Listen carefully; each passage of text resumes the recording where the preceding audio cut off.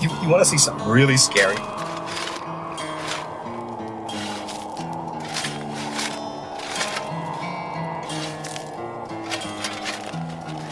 What's the boogeyman? As a matter of fact, it was.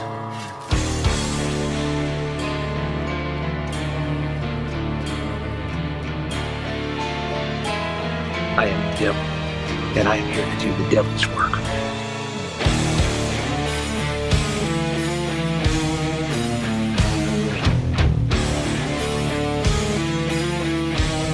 Welcome to the Grave Plot Podcast.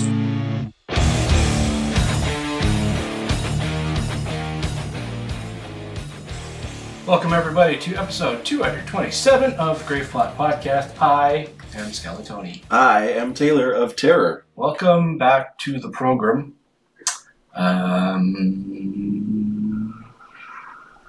Hey, how's it going? All right. How's it going? how you doing, Taylor? I'm doing all right. Yeah. What's new? Nothing. Yeah. How's unemployment? It sucks. Yeah. The honeymoon phase wears out real quick. Yeah. Yeah. I think I probably talked about it last episode. The last time I was unemployed for almost 2 years. Yeah. And that really sucked. Any prospects? Anything? I had 2 different companies email me and be like, hey, we want to talk to you. What's your phone number? And I said, here it is. And then I never heard from them again. Yeah, they do that. The thing you got to look out for is temp agencies.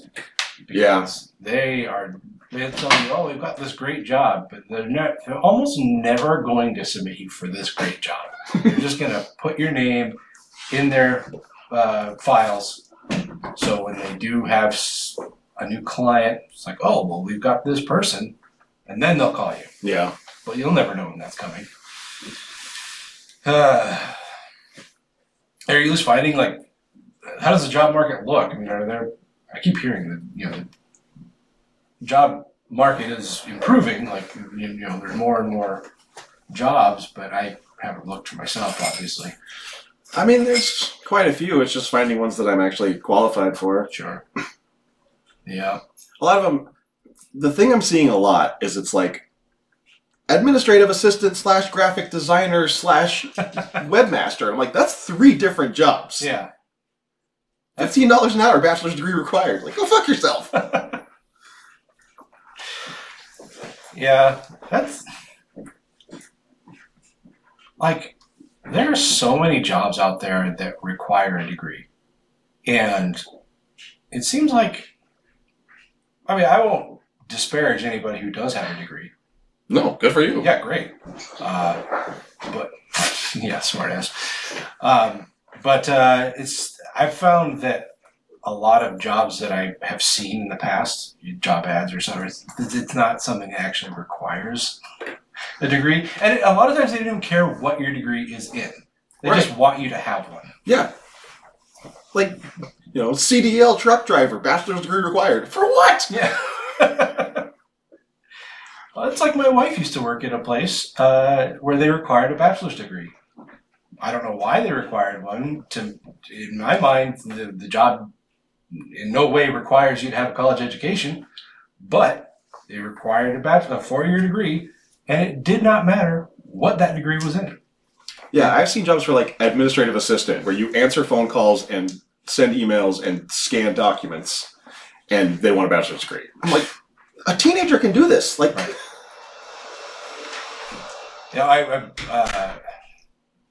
It may be for some companies that they want to have it's like, oh, well, our staff is all, college educated, blah, blah, blah. Whoop-de-doo, Basil! Yeah. It's like, I'm obviously speaking from my point of view, but it's like, if I'm out there looking for a vendor of one sort or another, a company that provides a service, if they have a good reputation and they can demonstrate that they can deliver whatever service they're providing, I don't care what their education level is. Yeah, I have over 15 years experience. That counts for nothing because I don't have a bachelor's degree? Right. Yeah, I mean, it's like, you know, I've been doing my job for about 9.5 years. So, you know, going on a decade. And it's like if I were to ever look for a new job, part of me is concerned that even though I have all that experience, because I don't have a degree, it's like it would be, you know, probably not even second choice, you know? Yeah. But it's the world we live in. Yeah. It seems like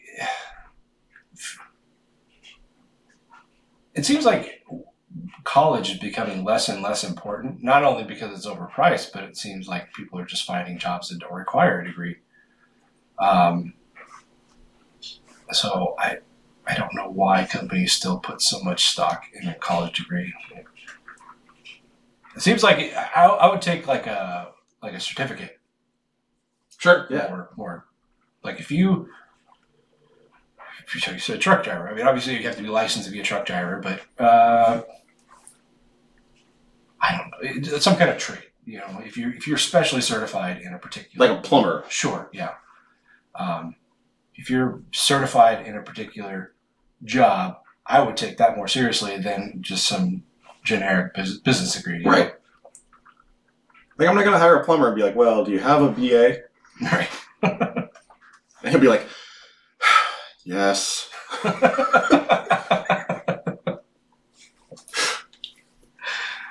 You know, they might find more success because I think, by and large, a lot of plumbers get paid more than people with 4-year degrees. Probably. People don't want to clean their own shit. Yeah. Well, it's like the job market is so over flooded with people with degrees who can't find jobs. Yeah. And I feel like the problem's just getting worse because, you know, we've got people, you know, finishing their degrees and they go out without any skills because these companies want, it's like, oh, you need a 4-year degree and 5 years experience. It's like, well, I have my degree because I just spent 4 years getting it. Shouldn't that count for at least 4 years experience? Oh, anyway. Too much fun. Yeah. So how's your holiday season going? Anything interesting going on? Not really. You guys don't really get all that festive. I mean, you decorate obviously, but you. Yeah, I mean, we've been watching our Halloween movies. We watched How the Grinch Stole Christmas yesterday. Christmas movie. Huh? Christmas movie. What'd I say? Halloween. Oh. I've been watching Halloween movies too. Been watching a lot of movies. Yeah, I'll bet. Yes, we've been watching our Christmas movies. Yeah. Nice. And I've watched the ones that she doesn't want to watch when she's not home. So. Yeah, I watched Krampus on Krampus Night. Mm-hmm. I mean, usually we watch them together. I can't really think of many that she just doesn't want to watch. I think really the only one that she dreads is Bad Santa. Oh, yeah. That's not really on my yearly cycle, so I guess I don't really consider I love that movie. I do too. I just never really included it. I started watching the second one just because it queued up after I finished watching the first one. I got through about half of it. I was just like, I don't care about this.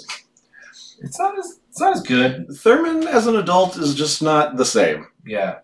It's more sad. Yeah, when he's a kid. Well, when he's a kid, it's cute. It's cute / sad. I think when he's an adult, it's pathetic. Yeah. But yeah, the first one's great. Yeah. And then I watched Home Alone because I didn't think she liked it. But then I was like, the other night, I was like, you want to watch Christmas Vacation? And she was like, not really. And I was like, okay, I'll watch it when you're not there. And then she told me that she would rather watch Home Alone than Christmas Vacation. I was like, oh, I thought it was the other way around. So I already watched Home Alone. Oh, well. Shit. It's okay, I got time. You know what sucks, though, is Christmas shopping when you don't have a job. Yes. Just spending money, period. I'm just like, ugh. Yeah, I definitely. You started getting your unemployment, right? No, it's still pending. Last 2 weeks are pending. What? Yeah. There was a paperwork issue that I had to remedy, and it's been pending ever since. For fuck's sake. I guess I wouldn't be Washington if they weren't fucking something up. Yeah. Well, so hopefully it like comes through in one, big chunk. Right. Just all catches up at once. Yeah, even when there was like once or twice when I didn't get paid 1 week for whatever reason, and they basically paid me 2 weeks. And I can't remember what the situation was, but if you miss something and it's their fault, they'll reimburse you. Yeah, this was like they sent me a paperwork that said, you said you're getting retirement, and so you can't get unemployment. And I was like, well, I'm not getting retirement anymore. Like I was getting retirement when I had a job. I think they meant receiving retirement payouts. Right, yeah. That's the other thing is their website is fucking terrible. Their UI, UX is just terrible. Mm-hmm. But so they sent me a letter, and I, filled it out and scanned it and sent it back to them through the website. And then the deadline passed for that, and they were like, well, you never sent this back to us, so you're denied. And I was like, I did send it back to you. Here it is again. For Christ's sake. And so then that got, that was, on their pending issues or whatever it's called page. So that got flipped over to, say approved, but the actual payments are now pending. That sucks. Bureaucracy! Yeah. But yeah, I definitely remember the holidays when I was not employed. It's like, for a long time, in the last 5 years or so, we changed it. But for a long time, my family would buy, we'd all buy gifts for everyone. Yeah. And as we got older, the price limit went up, just because we were all making more money. But then when I was unemployed, it's like my whole family's just like, oh, you don't have to get us anything. It's fine. And it's just like I know they're just like looking out for me, but it still feels bad. Yeah. But you guys just do Secret Santa now, right? it's not really a Secret Santa. We just pick a name. No, it's not a secret. Well, nobody ever tells anybody. Like couples, they'll exchange like who they're buying. Sure, yeah. But we never tell each other, and I don't know why. It's like it was never. So it's like a Secret Santa that you don't really talk about being a Secret Santa. I mean, yeah, I guess it's like when we started it. Guess what? We started it because it was just easier because there's a website where you can set up an event, put all the people in, and it does a draw for you. Is it drawnames.com? Yep. That's what we used to. Okay. And we've been using that for I don't even know how many years. We use that for my girlfriend's family. For my mom's family, of course, we use my grandmother putting names in a bowl. Sure. Yeah. Grandma's not going to get with the times. Come on. So we draw our names, and then nobody ever says like who. It was at no point, because I was the one that suggested it in the first place. And at no point did I say, oh, this is a Secret Santa. It just everyone just like never talked about it. And yeah. I was like, okay. Well, that's the implication. Because the implication. Right. So wait, are you going to hurt these women?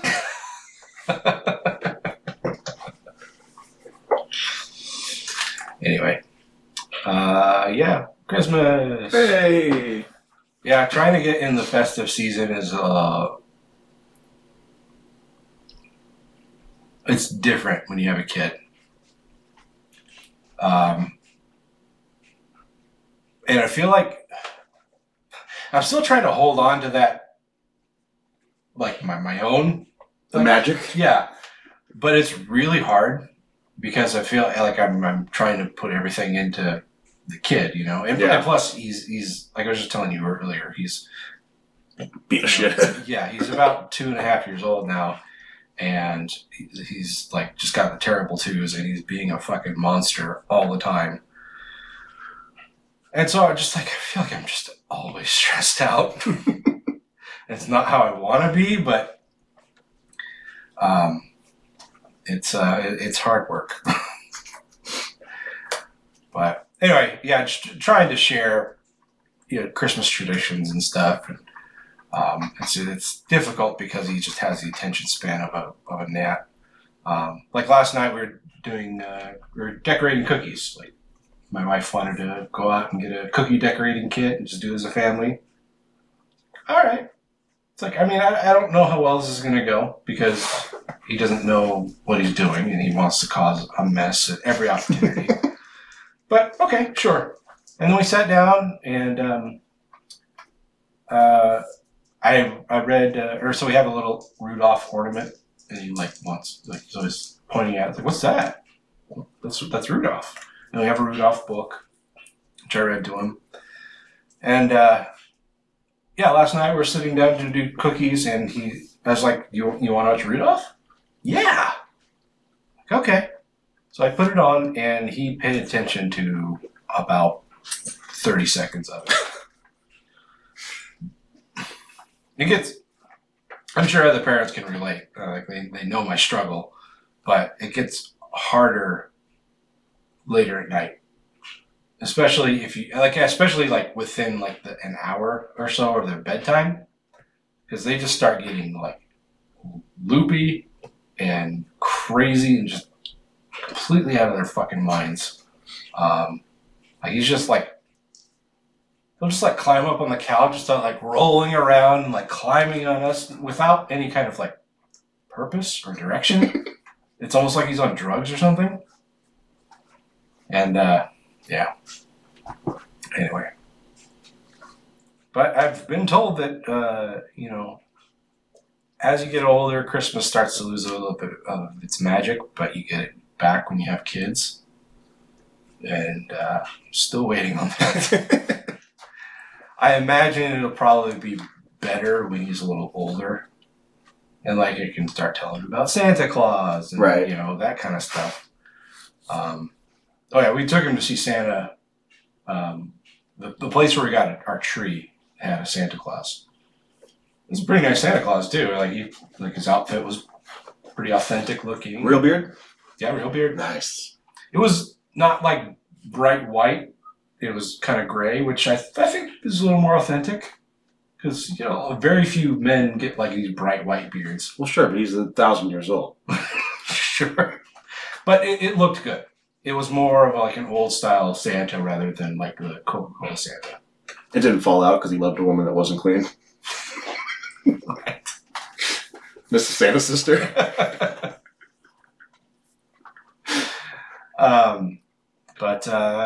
We took him to see him, and he was so excited. It's you want to go see Santa? Yeah. You want to tell Santa what you want for Christmas? You want to sit on Santa's lap, say hi? Yeah. Fraggle stick car. And we got there. What the fuck is that? Fine, Fraggle stick car. Get the fuck out of here. Then we got there, and he immediately turned away and got shy, which I think probably happens with most kids.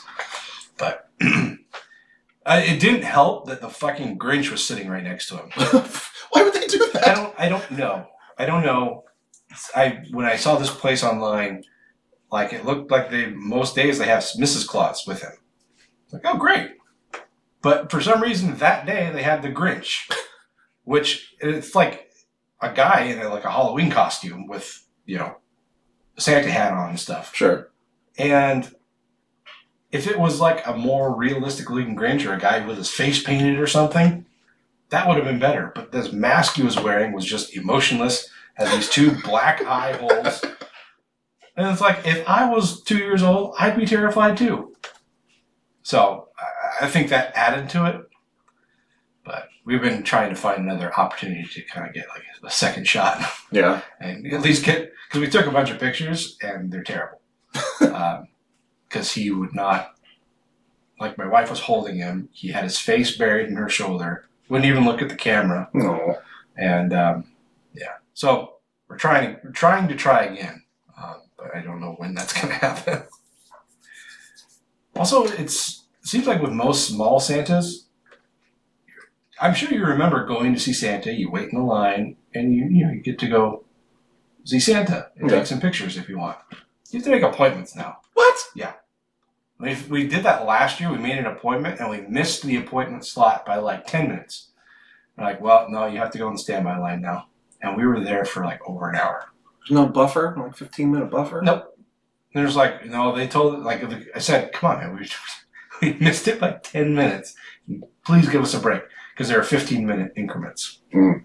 And he's like, no, they said if you miss your time slot, because we were full, like all of our appointments are full, we can't let people from other time slots in if they've missed their window. Like, cool. Thanks. Merry Christmas. And trying to keep at the time, 1.5-year-old entertained standing in line for an hour is quite difficult. Oh, yeah. Anyway. Merry Christmas. Did you fuck her, Santa? Did you fuck my mom? Did you fuck my fucking mom? Anyway. Anything else? No, not really. No? Cool. All right, well, before we change gears and actually start the show, let's take some time to thank our gravediggers. These are our lovely, lovely Patreon supporters who give us their hard-earned dollars every month so we can keep this show going. So we can spend 20 minutes talking about nothing. Talking about Santa Claus. Right. Quoting Always Sunny. Talking about Santa Claus fucking our moms. Anyway, but yeah, we don't earn an income from this, surprisingly. And it's not an expensive show, but it does cost money to keep going. You got to pay for our website and hosting fees for our MP3s and anything, like any kind of advertisement we do, anything we do. Anything. Costs money. And these people really help make it happen.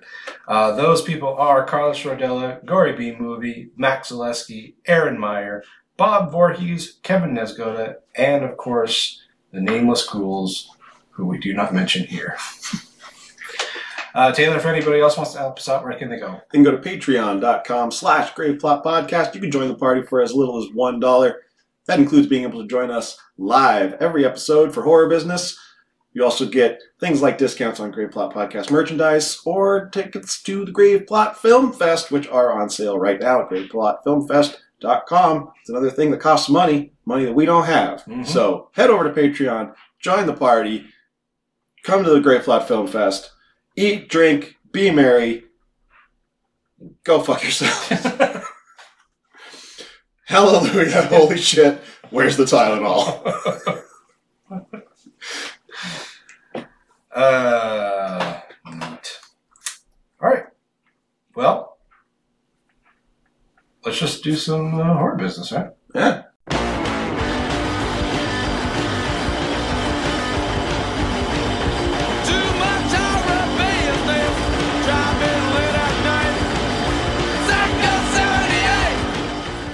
All right, starting out in real world horror.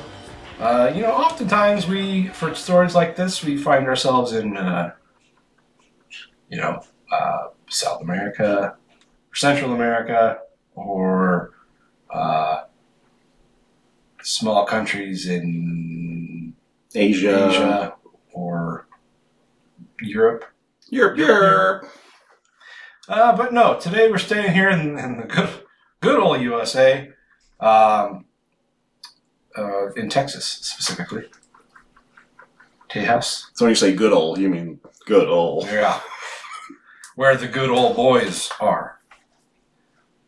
People who still have Confederate flags on their walls. Yep. Well, on the beach in the coastal Bend region, I assume that's in like the Gulf. Because I'm pretty I think that's the only coastal region they have in Texas.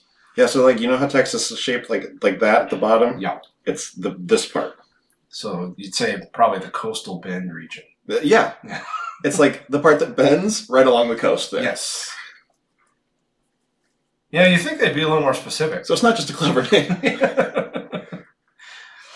I don't know exactly where. It could be multiple places. Yeah, I guess all over.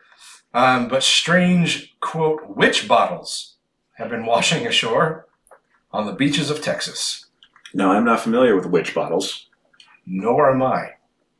Legend has it that witch bottles are counter-magical devices created to draw in and trap harmful intentions directed at their owners, says researcher Jace Tunnell, who has found a number of the bottles over the years. They date back as far as the 16th century, and according to lore, contain spells or even evil spirits trapped in them. Well, then put them back. Yeet them back in the ocean. What if you just find a bottle and you're like, oh, cool, it's a message in a bottle. I wonder if it's like a love letter to a lost love or something, and then it's like all Latin. You're like, oh, fuck. Yeah. And it like disintegrates in your hands. Just don't read the Latin. Or lights on fire. This turns into a cloud of smoke shaped as a skull.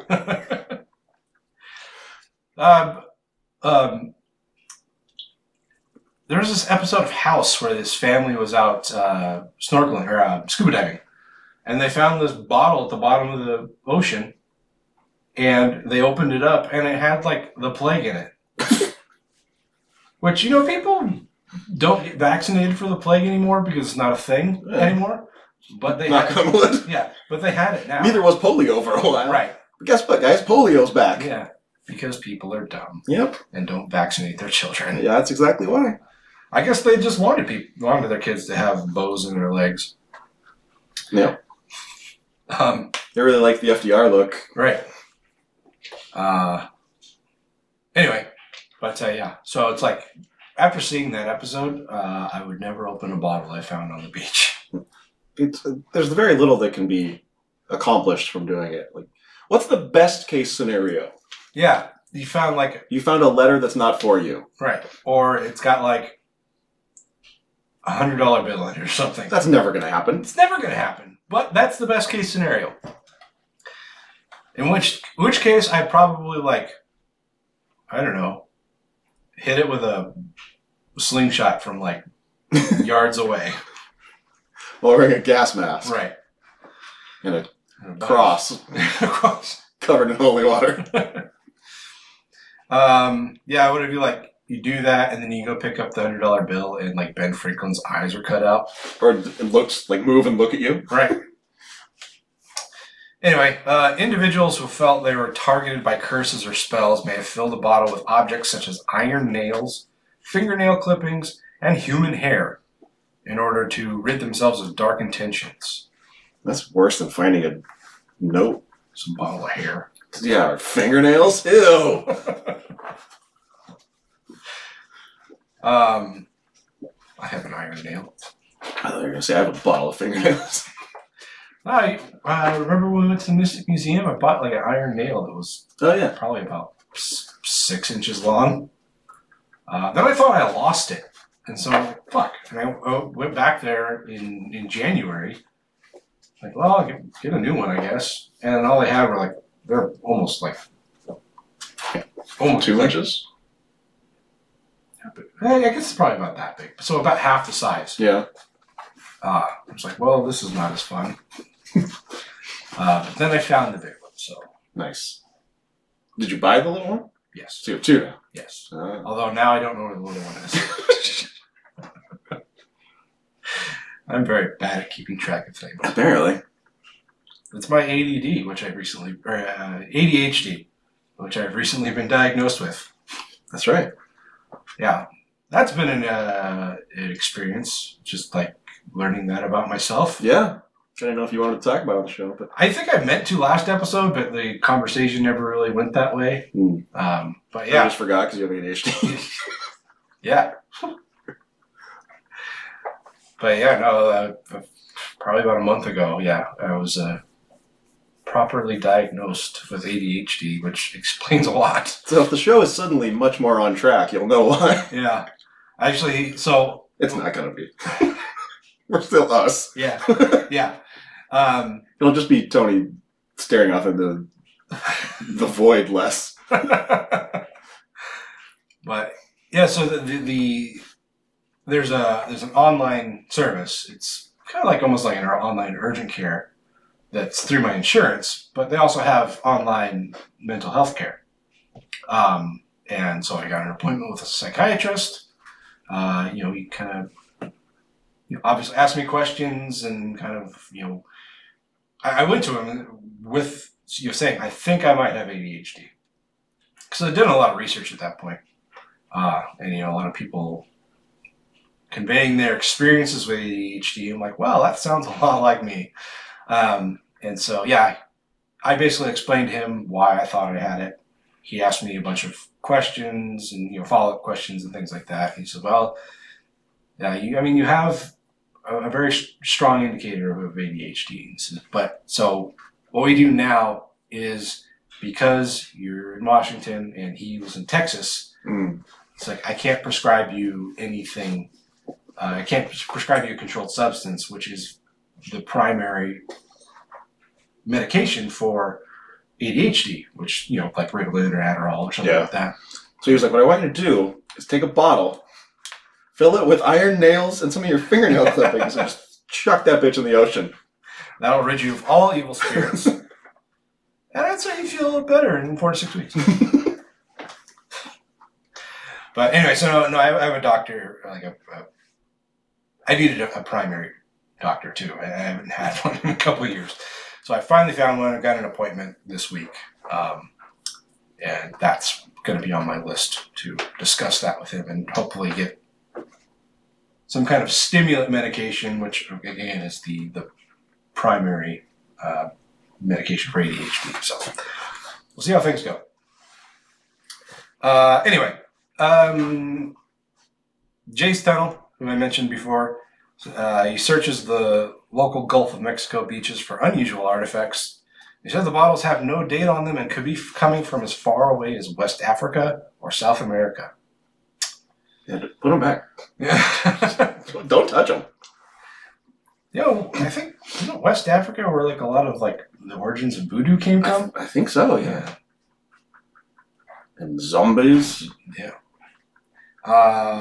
He says that he keeps a collection of unopened bottles in his backyard because his wife won't let them in the house. Good. Smart lady. Yeah, it's I'm not a superstitious person. I don't believe in ghosts. But you're a little stitious? So, yeah, I'm somewhat stitious, yes. Not superstitious. Just a little stitious. Just a little stitious. But I don't believe in ghosts and hexes and curses and stuff like that. Yeah, but why tempt it? Yeah, I'm not gonna. I have no reason to open that bottle. Right, like Charlie said, just in case. Right. So that's it. And hey, guys, if you find a bottle, there's not going to be $100 in it. It's not going to happen. It's not going to be $100. No. And you know what? You're not going to find gold in there either. How's somebody going to fit a gold coin in a little bottle? No. It's not going to happen. It's not going to happen. It has to be a jar. Nobody finds jars. Yeah, or a magic trick. Right. Where and then you can't get it out. Yeah. Unless you break the bottle and then you free an evil spirit. Yeah. It's like when those glass bottles that have a nail in them. It's how'd the nail even get in there? Yeah, and why? Why? But it's a magic trick, so there's some way to get it out. But why? What good is that going to do? A free nail. Yeah, I don't need that nail out of the bottle. I don't know what it's going to do, and it's not going to help me in any way. Right. Unless I'm building a house and I happen to be one nail short. I just happen to be at the beach. Yeah, and then it's just an break in case of an emergency type thing. Yeah. All right, let's talk about something else.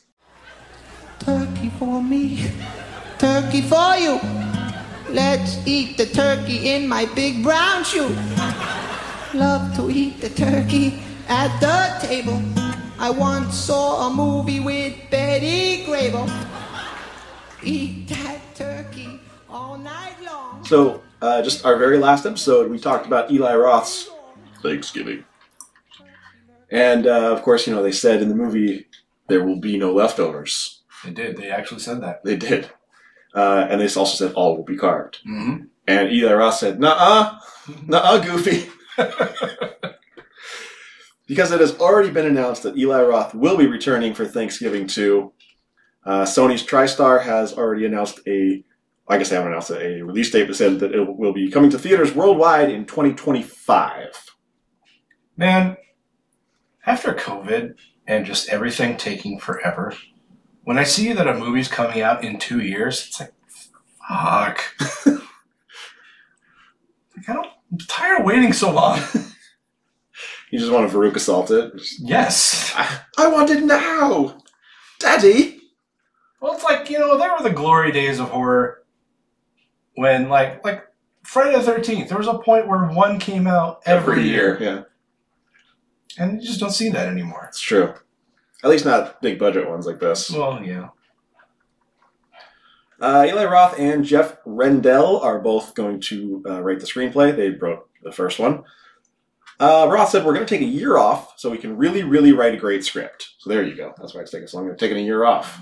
Taking fucking 15 years like the last one. Yeah, no shit, right? Yeah, like, you've got momentum. Yeah. Use it. We want to outdo ourselves, make it better than the first one, Roth said. So, you can go back and listen to our review, but we talked about this, about how, if they did a sequel, how would it go down? Mm-hmm. I guess we can't really talk about it too much without spoiling the end of the first one. Right. But it kind of left it open, but also did a good enough job of tying it up that it could have been.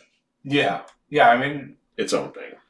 There are a lot of, movies that either built franchises or were clearly trying to build franchises that, the ending wrapped things up neatly enough, but also left it a little open-ended, just in case. Right. And Thanksgiving was no different. It's like closing the door, but leaving it unlocked. Yeah. And it'd be interesting to see if it's the same John Carver. Yeah. I think it should be. I don't know that I don't remember if we talked about this on the show or if we just talked about it offhand, but when you start doing just, because we talked about how it's a whodunit kind of slasher. Yeah. And when you start just changing whodunit every movie, you get to Scream 6 where no one cares anymore. Right. And you're making up ridiculous ties to the original. Or even worse, Saw. Right. I've seen people who are like, oh no, Scream 7's not going to happen. I'm so disappointed. And I'm just like, maybe they should just not do it. Yeah. And apparently they're talking to Nev Campbell about coming back. They're talking to Patrick Dempsey. Are they really? Yeah. Didn't his character die? Does it matter? I guess not. They've brought people back we thought were dead before. Yeah, I did see them talking to Nev Campbell, though. And it's funny because she wasn't in Scream 6 because they couldn't agree on money. Right. So they must be like, Nev, we need you. Well, they freed up a lot of money because that's either true. Jenna Ortega or the I forgot the other actress's name. Melissa something. Yeah, Melissa Barrera. Yeah. Barrera. We're so stupid. I don't sympathize with celebrities very often because they lead a pretty carefree life. Yeah. But this whole Israel-Palestine thing, which has been going on since practically the fucking dawn of time, it's like celebrities, it's almost like they're expected to voice some kind of opinion. But then as soon as they do, it's the wrong one. Yeah. And if they don't say anything, then they get blasted for that too. Yeah. It's like it's really just damned if you do. It's a no-win, yeah. So yeah, I sympathize with celebrities in that respect. Yeah. It's like it's easy for them to get away with not talking about political ideals, but when it comes to something like a social issue or something like a genocide, then they're expected to say something. It's just like I have my views, but I'm not going to mention them because nobody cares, first of all, and It's like it's gonna piss somebody off. Mm-hmm. Why? Why bother? Yeah. And then ultimately, it's not going to change anything. Right. Yeah. So Thanksgiving 2. Thumbs up, thumbs down. What are you thinking? I'm for it. I mean, yeah, we both really liked the first one. Yeah. And I mean, I talked about how, for most of the movie, I felt this has franchise potential. Mm-hmm. And the John Carver mask isn't super interesting. We talked about it, the scene where it like half melts, and we both wanted that to be the mask. Yeah. So, then it wasn't. Yeah. He just picked up a new one. Yeah, he had like a stockpile of them. Yeah, he just had a stack of them because they were giving them out. Right.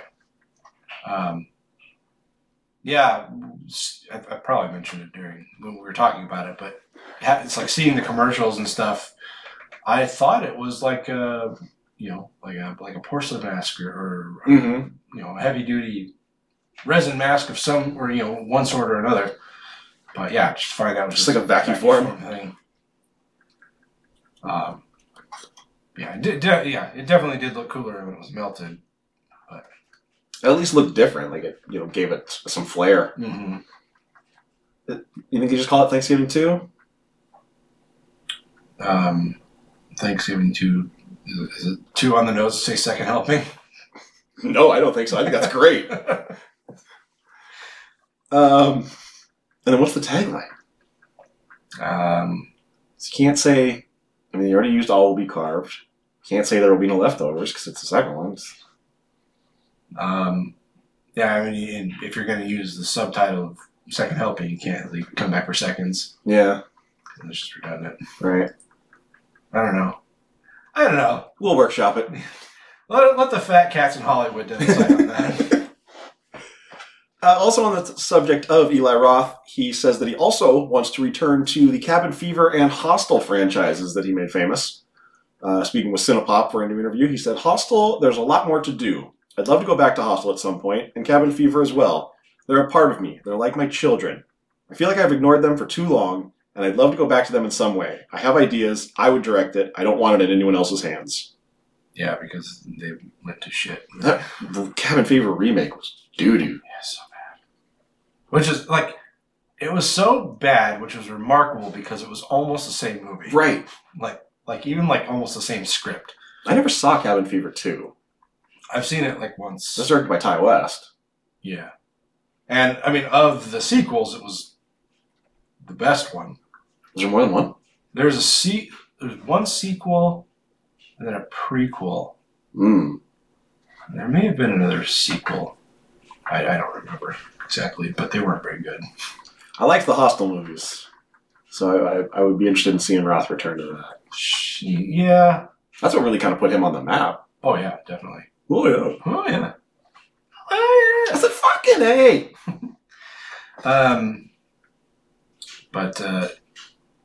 I think this, like you said, it has franchise potential. Still got a lot of gas left in the tank. So, but I don't know. I don't know that's necessarily the case for Hostel or Cabin Fever. So, I mean, Hostel is it doesn't need to be linear. And I think the sequels that already exist show that. You can have a different hostel in a different city, make 1,000 of them. True. They're all just connected by the hunting club. Yeah. Cabin Fever, I don't know, but I don't think that needed more than one. No. Because, when you start making sequels, it's the virus, the flesh-eating virus becomes antagonistic instead of just a virus. Right. And that just gets kind of stupid. Kind of like the Final Destination movies. Yeah. Yeah. All right, well, if you're a big fan of Eli Roth, then keep an eye out for Hostel. What are they at, 4? There was 3, right? Yes. So look out for Hostel 4 and Cabin Fever, I don't know, 3, 4? 7? Cabin Fever, Down with the Sickness. And of course, Thanksgiving 2, the second helping, November 2025.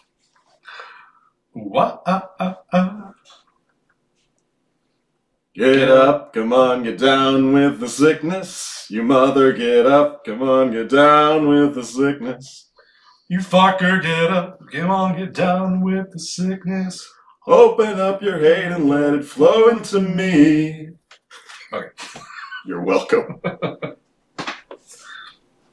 If I hadn't heard that version, I never would have known those were the words. No, I know me too. But I would walk 500 miles and I would walk 500 more to be the man who walked 1,000 miles to fall down at your door. When I'm walking, yes, I know I'm gonna be the man who's working hard for you. So we talked before about an adaptation of Stephen King's The Long Walk, which is his 1979 novel. She wrote under a pen name, right? Robert Bachman? That is his pen name. I don't know if he wrote it. He did. Okay. Yeah. Or Robert? God damn it. Richard. I don't know. Keep talking. Okay. Well, yeah, we talked. I can't remember if it was supposed to be a movie. Richard. It is Richard. Okay. I can't remember if it was supposed to be a movie or like a miniseries. I think maybe a miniseries. That's kind of where I'm leaning, but I don't know why. Yeah. And I feel like Netflix was attached at one point. That I don't recall. But I could be thinking of In the Tall Grass. I think the last one we heard about was Andre Overdahl directing, right? I believe so. Was Flanagan attached to this one? Not that I... Or in talks, or... No? Yeah. Maybe I'm just like, Stephen King? Yeah, gotta be Flanagan. Stephen King or Poe, one of the two. Yeah, that's his new thing. He's all about Poe. Yeah. Poe's a big thing this year. There's a lot of like Poe-inspired things in the film fest. Is there really? Yeah. Don't know. I mean, in the submissions. If you go to the film fest and don't see them, then they probably weren't that good. Unless you submitted them. Then they were great. Submit next year, too. Anyway, but that seems to have fallen apart. Don't really know why, because it wasn't that long ago. But, over the years, we've had George Romero, Frank Darabont, and, of course, Overdahl attached, but none of them panned out. But sitting down with Business Insider, Francis Lawrence, who directed the new Hunger Games movie, revealed that he's currently attached to direct The Long Walk. He says, I'm now attached to The Long Walk. Very excited about that. Cool. Much excited. Yeah. Very nice. Okay, and The Long Walk, of course, is the country holds an annual walking contest in which 100 teens must journey nonstop and under strict rules until only one of them is still standing alive and receive a prize. The story is told of a 16-year-old walker named Raymond Garrity and the teens, some good, some bad, some mysterious in his orbit. Have you read this? I haven't. I haven't read... God, have I read any Bachman? I don't think I have. Is your dad? Yeah, I'm sure. Well, this one I don't know, but he's read a lot of the Bachman stuff. I honestly, before we talked about this last time, I hadn't even heard of it. So, but I mean that's not hard to do unless you're just like this die-hard Stephen King fan. There's so many books out there, and just the common man won't know about all of them. Yeah. When he was doing coke, he was writing one book right after the other. So, how is this not child abuse? Must be some kind of dystopian society. I don't know. And then, do they just walk in a straight line? And someone has to go pick them up when they're done? Well, I mean, if they walk till they collapse, there's a good chance that some of them might be dead. So they probably just leave them. Well, yeah. Do they get food or water? Probably not. I wouldn't think so. Oh, man. I mean, I haven't read it, so I don't know. The project had previously been set up in New Line, but Hollywood Reporter is saying that it has a new home at Lionsgate. Remember when Lionsgate would just make anything? Yeah.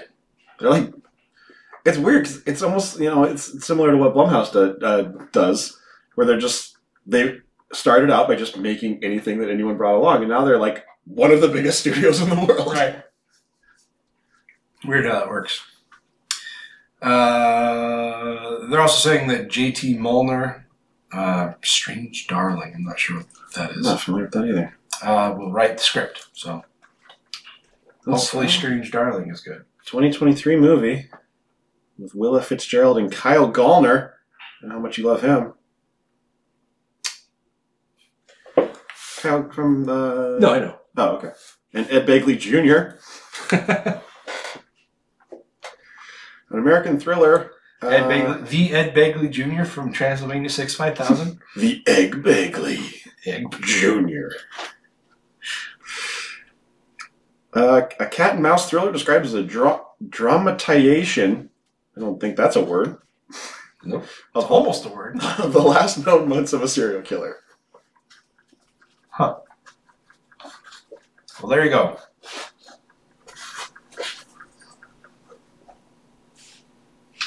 Long walk. Running with people, running with people, running with people, yeah. Running with people, running with people, running with people, yeah. When I get tired, he picks me up and he gives me a piggyback ride. When I get home, I think about making a peanut butter sandwich and fried. And we spend time and we have fun. All right, so Bleecker Street Studios has acquired a mysterious movie. Super mysterious. It's mysterious. We know it's called Sasquatch Sunset Dreams.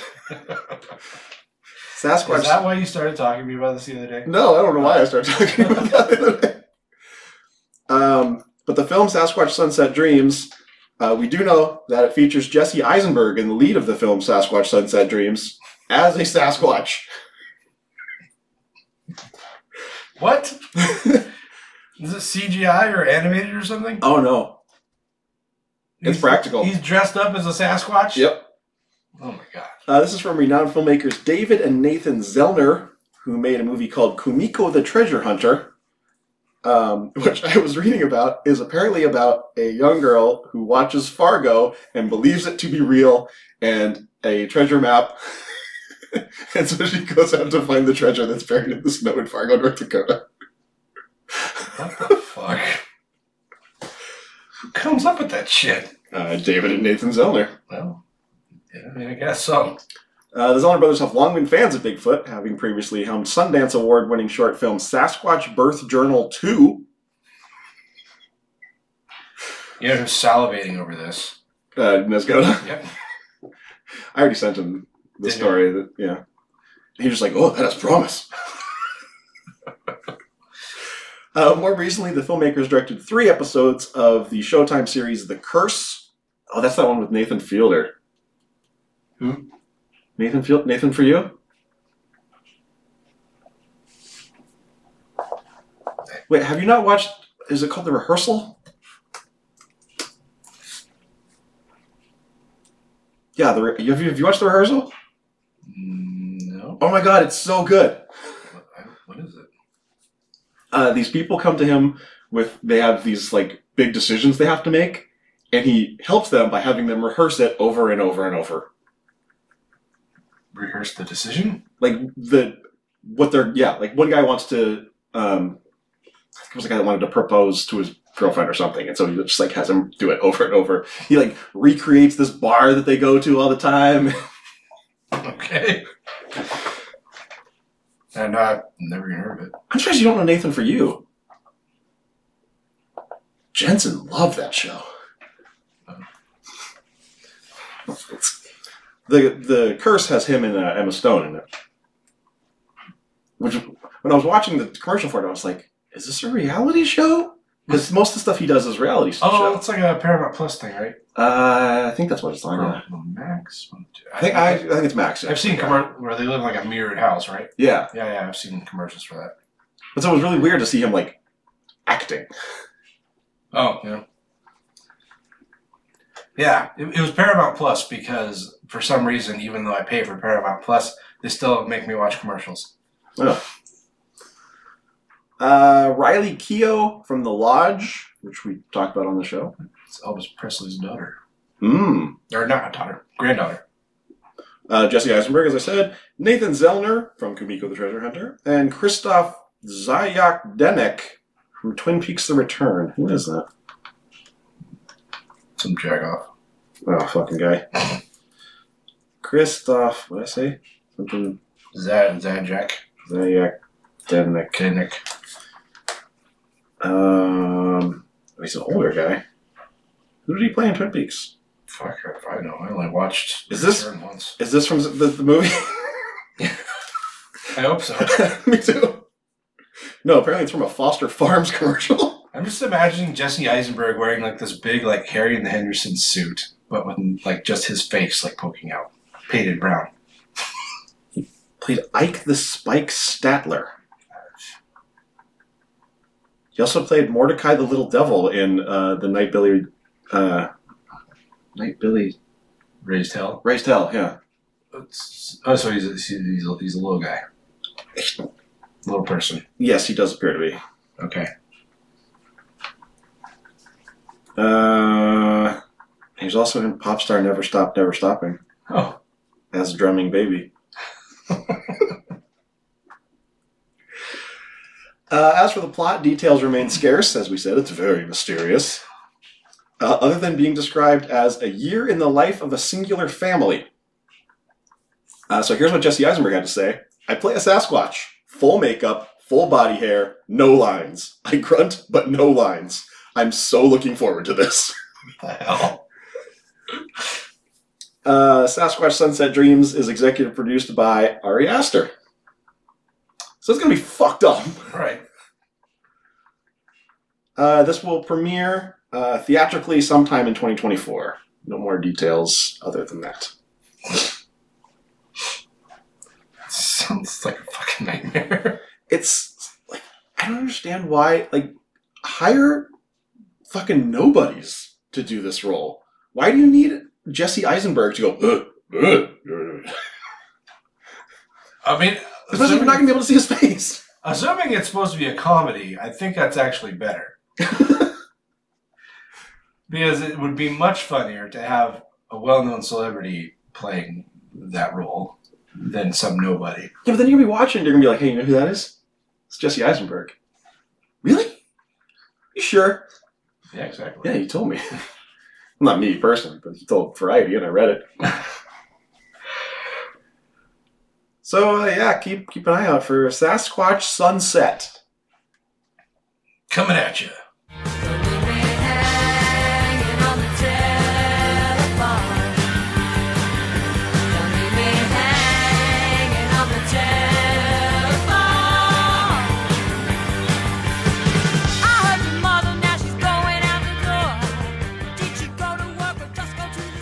Okay, earlier this year we reviewed the film The Black Phone. Was that this year? I think so. Weird. Not? I don't know. It feels like it was a long time ago. This year. It was a weird year. It came out in 2021. Maybe it was longer than that. I could have sworn it was this year. I mean, I've lost all concept of we time. don't always talk about movies as soon as they come out. Well, no, yeah. No, COVID, I think, really... COVID fucked things up for good, I think. People are never going to really have a grasp on time anymore. So many movies with black in the title. You can just search Black Phone. I can, but I'm already on this page. Nope, that was 2022. Oh. Last year. Well then, okay. Last year we discussed the film Black Phone. We did it with Pearl, which doesn't feel like it was that long ago. They both feel very recent. I mean, not so much the movies necessarily, but our reviews of them. Yeah. It was September of last year. Huh. So over a year ago. Well, earlier this year, they announced that The Black Phone is getting a sequel. I think we talked about. I don't know if we did or not. Feels like something we'd talk about. Yeah, but my earliest memory of knowing that there's going to be a sequel is like maybe a month old. Well, it was October of this year. So, that would be a month ago. Oh, I guess I was just, earlier this year I was thinking like spring or something. Oh, yeah. It also may have been like, it was just like, it's getting a sequel. And so we're like, well, that's not a story. Right. We can't do 500 words on a tweet because who are we? iHorror? Ouch.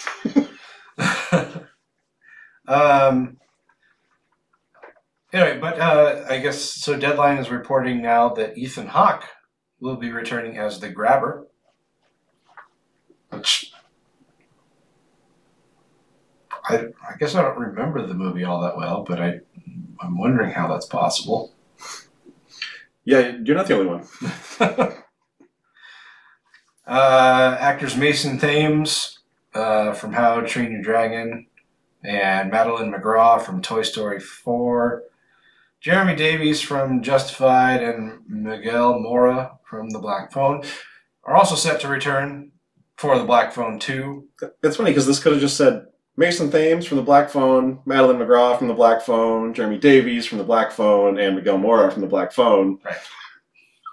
It's funny that one of them, like that must have been his first role or something. That's why it's the only thing listed. Maybe,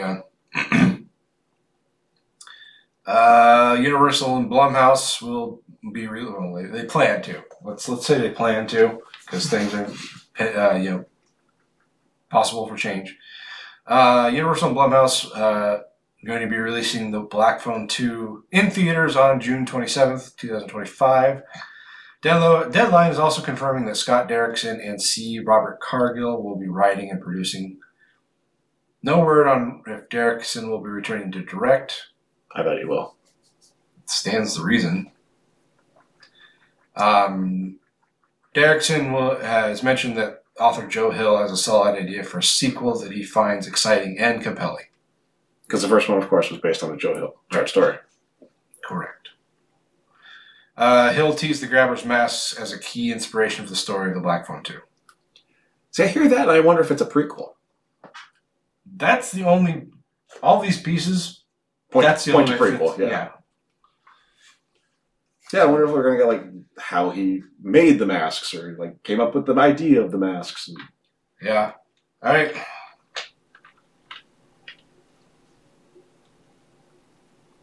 It'd be, I guess, interesting to get, like, kind of like an origin story, but if Ethan Hawke's coming back, then that doesn't make any sense. I mean, also the kids that were in it. Yeah, that's true. Like, you can make Ethan Hawke look younger, but it's going to be hard to make those kids look younger. Right. To the point of if it's a prequel. Yeah. I told you that there's a Batman show that my kid watches where Ethan Hawke voices Batman. No, you told me about the one where Owen Wilson voices Batman. So yeah, there is that, but apparently it's Luke Wilson. I don't know if I don't know if what I read was wrong or if I just saw it as Owen, but it was actually Luke Wilson. Is he like, oh wow? Well, it's like I'm watching the whole movie, and it's like this does not sound like Owen Wilson because he just has that. Yeah, he sounds like this, like all the time. Oh wow! Oh wow! He'll find any reason to say, "Oh wow." But he didn't. So, yeah. So that explains it. But they do have similar voices. That's why I'm like... Yeah. That's why I'm watching the whole movie. It's like... It doesn't sound right, but... Who's the third one? What's his name? Oh. The one who plays Beef Supreme? God, I can't remember his name.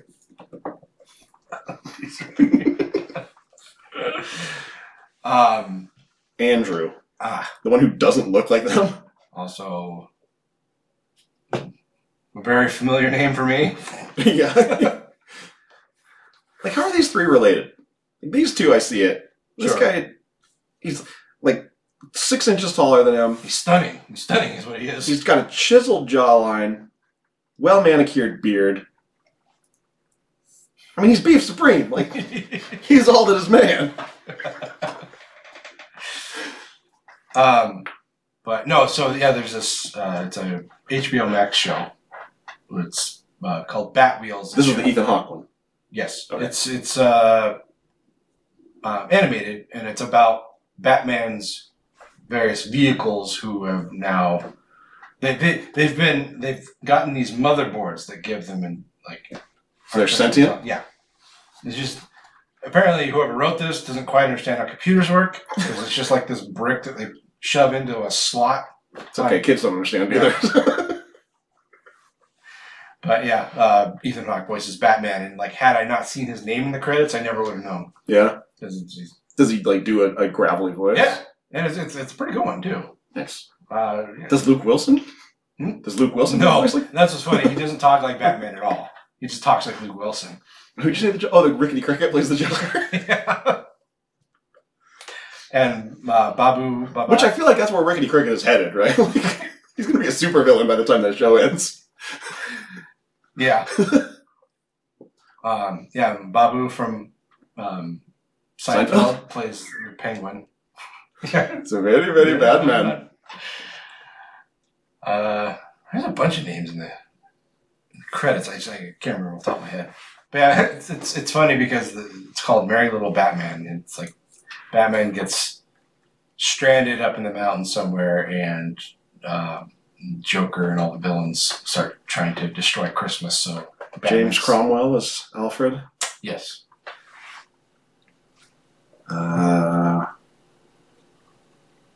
I've seen a lot of other names I recognize.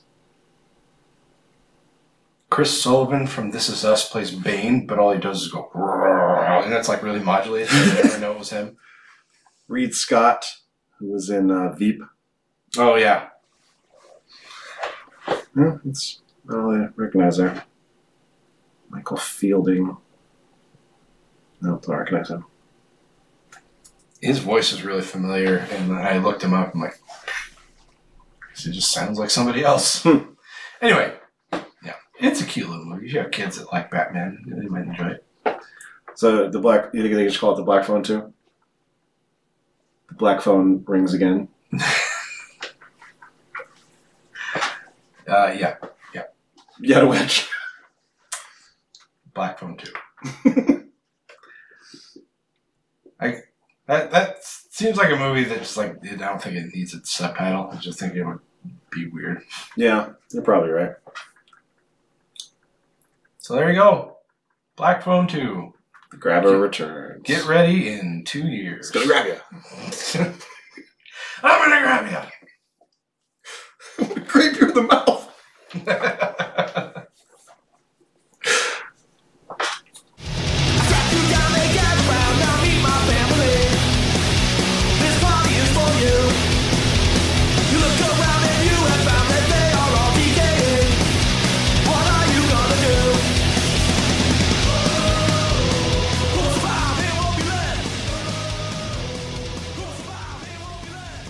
All right, for our final story, this one's for all those chefs out there, all you lovers out there, the home chefs, trying to beat Bobby Flay or whatever it is you do. I don't know. I've never watched the show. All those top chefs or whatever. I don't know. I never watched the show. Tony, you're familiar with Family Style, right? Sure. Yeah. Yeah. I'm Italian, of course I am. Are you familiar with Sawyer Family Style? Oh, I can take a guess. Well, the Saw is family. And now you can serve your meal Sawyer Family Style with the family recipe dry rub pack. Oh, yeah. Dry rub, you're just going to chafe. Courtesy of Austin, Texas-based Leroy and Lewis Barbecue. You can now purchase this from the official Texas Chainsaw Massacre game web store. That's odd. Which apparently when Texas Chainsaw Massacre 2 came out, they did a cross-branding with a chili company. Oh, yeah. And so this is kind of in line with that. Mm-hmm. Yeah, this is available at shop.txchainsawgame.com. Featuring locally sourced ingredients from the Texas area, the rub is, quote, suitable for any cut of meat you can hunt down, end quote. You know what they're implying?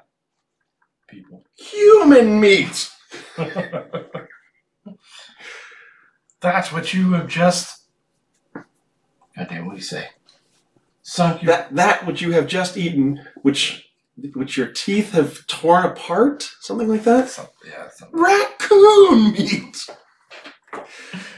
There are 3 rubs in the pack, named after Leatherface, Cook, and Hitchhiker, which are crafted for beef, pork, and chicken, respectively. I thought you could put it on anything. You could. Like Frank's Red Hot. I put that shit on everything. I do, too. I got one of those big-ass bottles in the fridge. It's almost gone. I can't even fathom going through that fast enough for it to, still be good. I do put on a lot of stuff. Fair. Yeah, I'm sure that a lot of people do. But, I see, people, giant bottles of, Tapatio. It's granted, hot sauce lasts for a while. Yeah. It goes bad. And, honestly, even if I liked hot sauce, I don't think I'd be able to go through it fast enough to get through that entire bottle before it goes bad. I like Frank's because it's not too hot. You get just enough of the spice, but you also get most of the flavor. Mm-hmm. When I cook steaks, I don't use a lot of rubs or anything like that. Just S&P works for me. If I have the time, I'll make a rub. Yeah, if you have the time and your wife's not home. Yep. Knew that was coming. That's what she said. That's what you said when you were alone having a rub. But if I'm doing something quick, just salt and pepper. Okay. You can't keep teeing me up and not expect me to take a swing. Usually just salt and pepper, maybe a little bit of garlic powder, just a little splash of it. Yeah. But if I do want to make something fancy, I'll do brown sugar, cinnamon, cumin. I could read you the ingredients of these if you want. No. Okay. I have a rub in the. Go ahead. No, that's pretty well worth targeting for. In the cupboard that my buddy Rob made. So it's Rob's rub. Rob's rub. Or as we actually call it Rub Porter. Because his last name is Porter, so Rob Porter. So we call it Rub Porter. Shout out to Rob Porter. Kosher salt, brown sugar, granulated garlic, chili powder, paprika, cumin, and cayenne pepper. That's in the cook's rub, which is for pork. Mm-hmm. Or any cut of meat, I guess. Black pepper, kosher salt, granulated garlic, cumin, and cayenne pepper in the Leatherface beef rub. And kosher salt, mustard seed, parsley, coriander, granulated garlic, and rubbed sage in the Hitchhiker's chicken rub. Mm-hmm. Let's see, who is this? Evan Leroy, chef, pitmaster, and owner of Leroy and Lewis, said it was such a great opportunity to get to work with Gunn on such an iconic name in Texas and the horror film genre as the Texas Chainsaw Massacre. We believe these rubs will go great on anything the gamer/horror fan/barbecue enthusiast will choose to put it on. Again, human meat. Sure, yeah. Wes Keltner, CEO of Gunn Interactive, said the fun part was passing the rub around and asking the team, does this taste like something Leatherface would use? I feel like Leatherface probably didn't do a lot of seasoning. No, he probably just ate it. Raw. Yeah. Or just, 2 minutes, flip it. Grill marks, bud. Yeah. Well, if you're in the market for a new rub, and this sounds good to you, you can get the limited edition family recipe dry rub packs are available now for $39.99 at shop.txchainsawmassacre.com. Are they jars of rub or something? Yeah. Okay. For some reason, I was just thinking little packets, seasoning packets. Okay. It's $40 for 3 little packets of rub. It's fuck no. No. I mean, $40 is steep just it's for... still a lot, yeah. I'm not sure how big these bottles are, but... regular spice size. Sure, yeah. And that's it. That's it. Horror business is over. Now, we're going to talk about some movies. So let's go.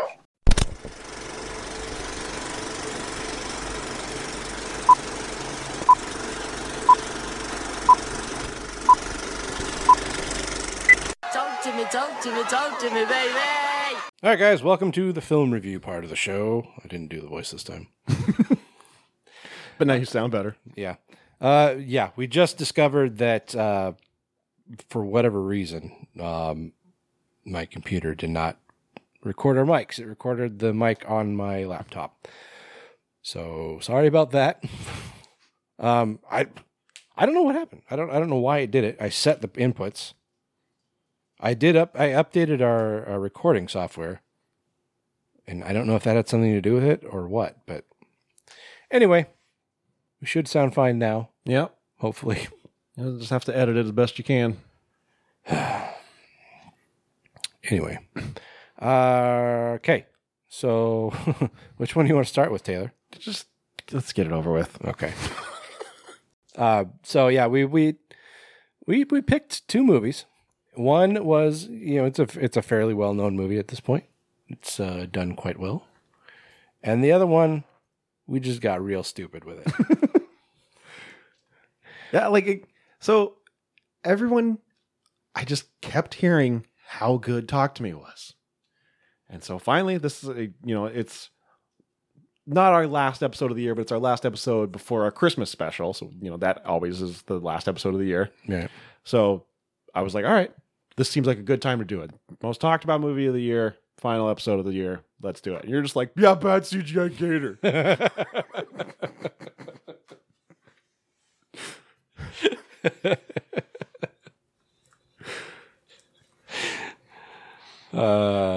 Which we never did Bad CGI Sharks. No.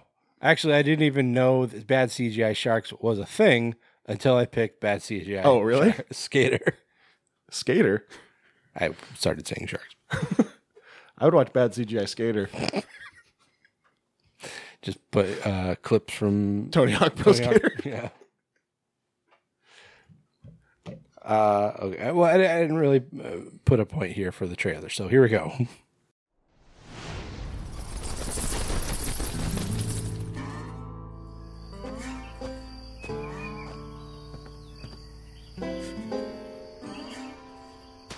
Fish right, damn well, please. Spring break! Boom! Yeah! Welcome to paradise, fam! Yes! It's time to race! Young, wild, and free. Cheers to Gen Z. Cheers, bitches. Woo! This is 100% gonna go viral, you guys. Hey, let's go get drunk and try to have some fun, huh? Get it, homie! Yes, come on, I'm cold. Okay, I'm done.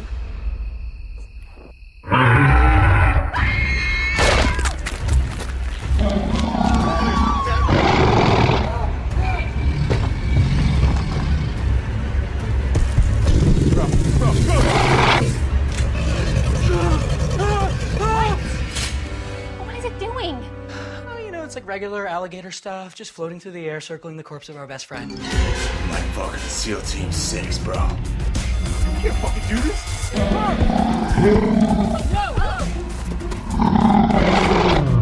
you think Pikachu's will be alive?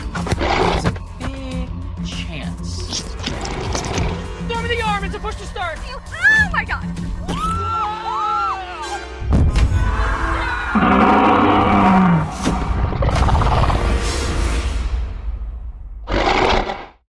All right, so Bad CGI Gator from this year. I think the newest entry to the Bad CGI franchise. I was going to say Full Moon Pictures. Illustrious roster. Is it the same people who did Bad CGI Sharks? I have to assume it is. I don't know.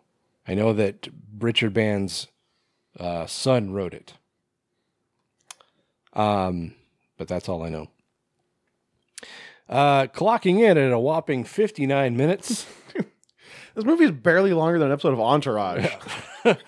At 59 minutes, this includes the opening and closing credits. So we're probably looking at closer to 45 minutes? Right. Yeah, I mean, I picked this movie because it's like watching the trailer, it already looks so bad. And it's like, well, they got to be like, they have to be leaning into it.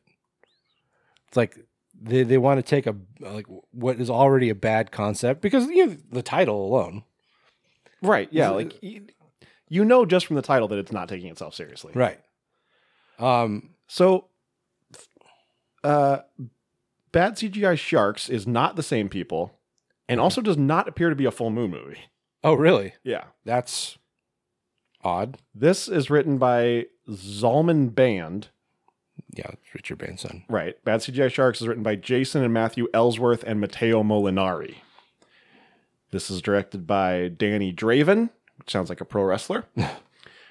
And Bad CGI Sharks is directed by Majama. One word. Oh.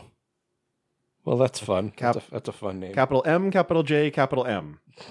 His credits include Bad CGI Sharks. That's it. That's his whole filmography. Go figure. And that one actually looks like the CGI is even worse. Wow, that's quite the feat. Yeah, this movie, like, it's hard to tell exactly, like, if were they trying? What is it a bad movie, or were they trying to make it a bad movie? It's really hard to tell. Right. Oh my god, that is so bad. We're looking at stills from Bad CGI Sharks. There's a butt. That's all right. Yeah, that one's good. There's the shark. They look like toy sharks. It looks like shark models, like they didn't skin it, like Baby Shark or something. It's like if that one looks okay. Like looks like maybe they get better as the movie goes along or something. I mean, there's also like, you know, you compare this to like well, I haven't seen the first one, but Birdemic 2, where they clearly just used like GIF files. Yeah. Anyway, you should listen to the Birdemic 2 episode of How Did This Get Made, because they have one of the stars of Birdemic 2 on it. Oh. And what did they have anything to say? I mean, she talked about how the director took it very seriously. Really? Wow. Okay. Anyway, so yeah, Bad CGI Gator opens up. This is going to be a very short review. It opens up. I mean, it might be longer than the movie. On a lake, which we find out later is in Georgia. Georgia. An old man comes down to the end of a dock to go fishing. Throws his line out into the water and, you know, starts fishing. Well, first he sees a sign that says, like, alligators present, no swimming or fishing. And he's like, fuck you, sign. Right. I do what I want. He says, you know, I'll fish wherever the hell I want or something like that. Anyway, yeah, so he throws his line in the water and he's kind of just waiting there. And I think he starts getting a tug. So he tries to reel it in and the line breaks. And then he sees the gator in the water, right? Mm-hmm. And it's exactly what it's marketed as. It's a very bad CGI gator. Isn't the tagline like terror poorly rendered or something like that? Terror rendered too cheaply. There we go. Or it's terror, comma rendered too cheaply. Yeah. Anyway, and it's just a tiny little gator. I mean, it's a little baby gator. Little baby gator. And he's just like, well, fuck you, gator. Yeah. It's like, you're not even worth eating. And they like leaves. Yeah, he says, come back when you're big enough to eat. Right. So he takes off. And the gator's like, okay. Sorry. And then we get the spring breakers. Woo! Spring break. And if you forgot that they were on spring break, don't worry. They will remind you many times. If you want to commit suicide, take a drink every time you hear the word bro. Yes. And if you think that's or not going to do the job, then add the word babe. Yeah. Yeah, we've got... Because your kidney will explode. We've got liver. A gang of 6 kids, college kids, who are again on spring break, and they've come out to Chad. Yep. Chad's uncle's cabin. Is it uncle? I think so. Yeah. Out in the middle of nowhere, which also just happens to be next to this same lake. And yeah, like these people are like leaning into their characters real hard. So hard. Especially fucking, you might even say horde. But yeah, we got Chad and Pierce, who are just one step away from kissing each other. But they are like super bros. Mm-hmm. Like stereotypes, really. I mean, there's not any like cleverness to their characters. They're just stereotypical bros. Right. They call each other bro.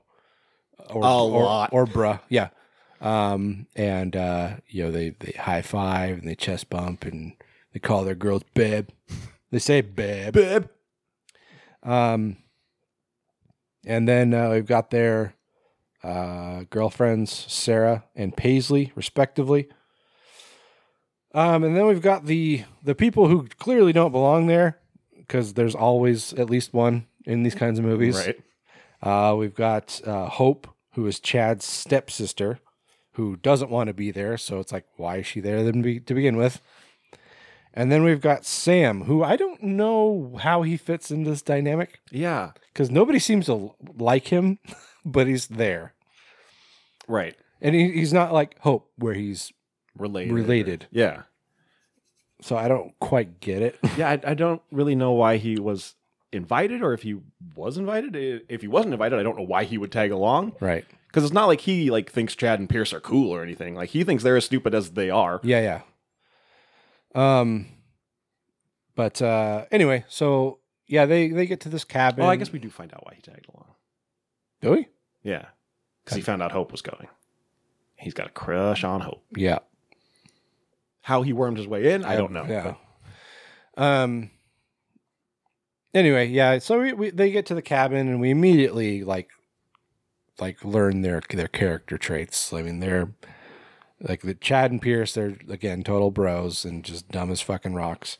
And they've got Sarah and Paisley, who are so Sarah is a wannabe influencer, which I fucking hate that term. Mm-hmm.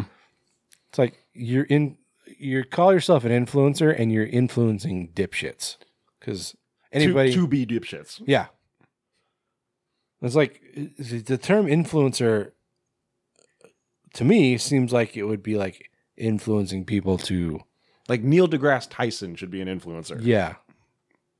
Which I guess he is in a certain respect, but not in the way we know that word today. Yeah, he's not held in the same regard, which is just a travesty. Right. The fact that influencers get celebrity status is just mind-blowing to me. Right. Like streamers becoming celebrities. Like, even streamers, like, I mean, I'm assuming you're talking about like gaming streamers, right? Sure. Well, they at least do something.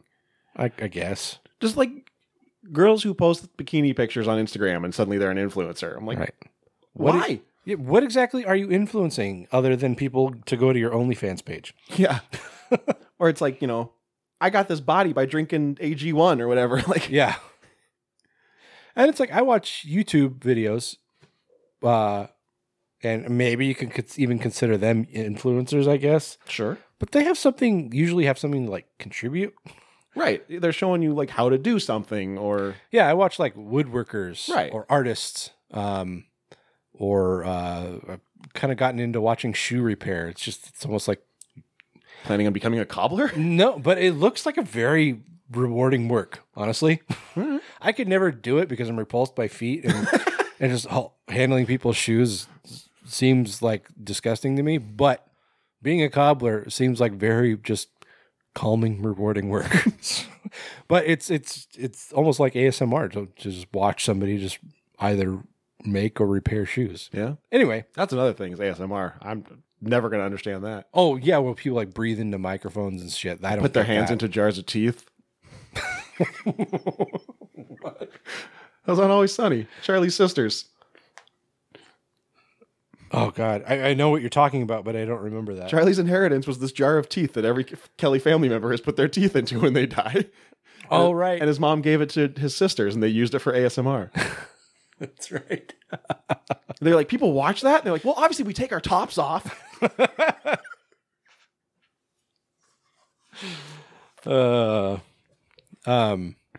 Candy and Bunny. It's the first time you learn that Charlie has any family beyond his mom or in his Uncle Jack. No, those two actresses are in Charlie Got Molested. And they are never seen or heard from again or mentioned until that episode. Oh, I guess you're right, huh? Yeah. Because it's funny because Max says, I didn't even remember you had sisters. His childhood friend.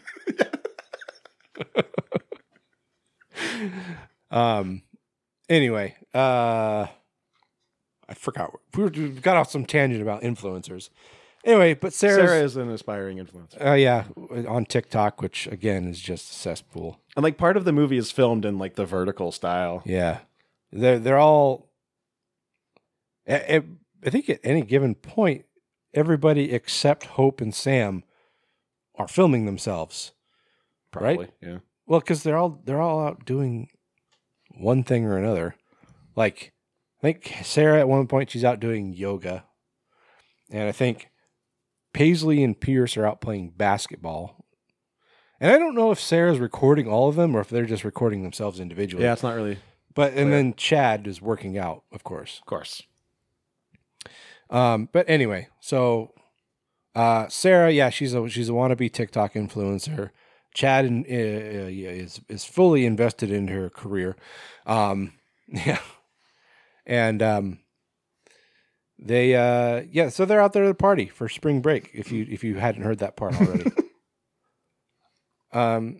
Then they get so Sarah gets this wild idea for whatever reason to make a video with them taking shots and then as a fuck you to the man or whatever. Yeah, to capitalism. Or she says something about the college being a capitalist institution. They throw their college issued laptops into the lake, which then electrifies the lake. And after swimming into one of these laptops, thinking it's probably thinking it's food. Of course, I'm probably reading too much into that. You might be putting more thought into it than they did. Yeah. Whatever the case may be, the little baby gator got too close to one of these laptops and it electrocuted him. Now, you'd think this might kill it. You'd think. Also, but you'd be wrong, idiot. A laptop battery does not carry enough voltage to do that.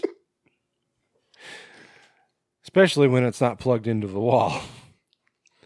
But do 6 laptop batteries by their powers combined? Unlikely. Unlikely. Like, I don't even know how you could get a battery, like a laptop battery, to electrocute you. Like, even if you're trying to do it, I don't know how you could. I don't know. Again, you're thinking about it more than they did. Obviously. And so this contact with electricity then makes this gator grow to full size. Yeah. Maybe even a little bigger. And it crawls up on the land. And the night goes on, and these kids are playing ping pong, or not ping pong, beer pong. And then, yeah, there's so little substance to this movie. Oh, yeah. It's like, how do I not spoil this? Because now at this point, really, if I wasn't going to spoil anything, I'd just say it comes up on land and it starts to eat them. Yep.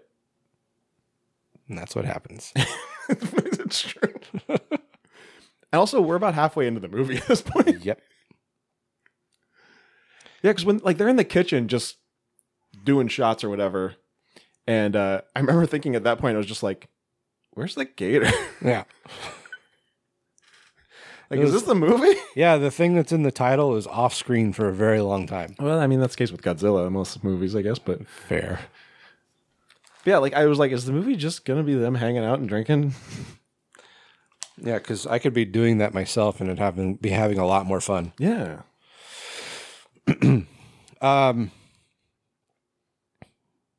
Yeah, I mean, this entire movie takes place over the course of one night, like 24 hours, Yeah. basically. Yeah. Yeah.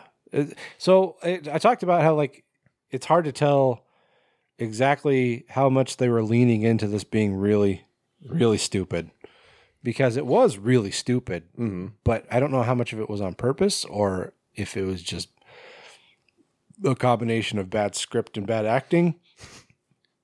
Because like, so the gator, as you might guess, is very poorly done. Like it looks realistic enough, like in it that it looks like a rendering of a gator. Yeah, not like the sharks that if you saw it on a at. computer screen by itself, it would look great. Right. Yeah. The biggest problem with it is the way it moves. Yeah, because like at one point, Chad has a samurai sword. Naturally, as you do, and he swings it, and the gator just like moves backwards. Right. Doesn't walk, just slides. Yeah, its legs don't move. Just the entire rendering just slides backwards 3 feet. Yeah, and at one point it just kind of like floats up into the sky. Yeah, it flies. Yeah, like I mean, but it's like a combination of it like flying, like because they obviously take notice of the fact that it suddenly floated up into the air, but also like, you know, when you do a bad rendering, like when you put an animated object into a frame and you put it in the wrong place, it's kind of like that. So it's again, it's a combination of like intentional and unintentional stupidity. It gets on the roof a couple times too. Yeah. At one point, like, so they're Sam and Hope. I mean, as you might guess, it's really, if you watch 2 minutes of this, you know who the survivors are. I feel like once we said the two people who don't belong here, you figured, oh, they're probably the ones that survived then. Sam and Hope are hiding out inside, and you know they've just taken refuge inside the cabin. It's like, well, maybe the gator will forget we're in here and leave. So they fall asleep after kissing a little bit, and they wake up in the morning. Do they actually kiss? I think they just got close, right? I don't think they actually kissed, because then they heard the gator growl and they stopped. Oh yeah, I guess you're right. And then like she looked out the window and didn't see it, and then they went to sleep, as opposed to being like, well, where were we? Right.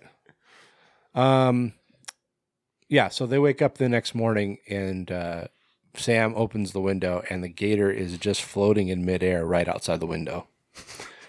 Because they're anticipating that the gator forgot they were in there, and it did not. Right. Anyway, yeah, so like I said, it's really hard to tell where the stupid ends, like where the intentional and unintentional stupid start and end, you know? Yeah. Like their big idea is to distract the gator with loud music so they can get to the car. Right. So they take this Bluetooth speaker and they throw it out the window. And then of course the gator goes and eats it, and it electrocutes him and makes him enormous. Yeah. Now he's like the size of the house. Right. But yeah, it's like, you know, you've got the very poorly done gator interacting with these people who are being mangled, and like, you know, the blood and like the severed limbs and stuff, those are actually pretty good. Yeah. So it's, I mean, lots of CGI squibs and blood dripping and stuff. But, sure. Yeah. Which is rendered, you know, about as poorly as the gator. Yeah. But like the practical effects of it are pretty decent. Yeah. And so it's just like, man, I don't know.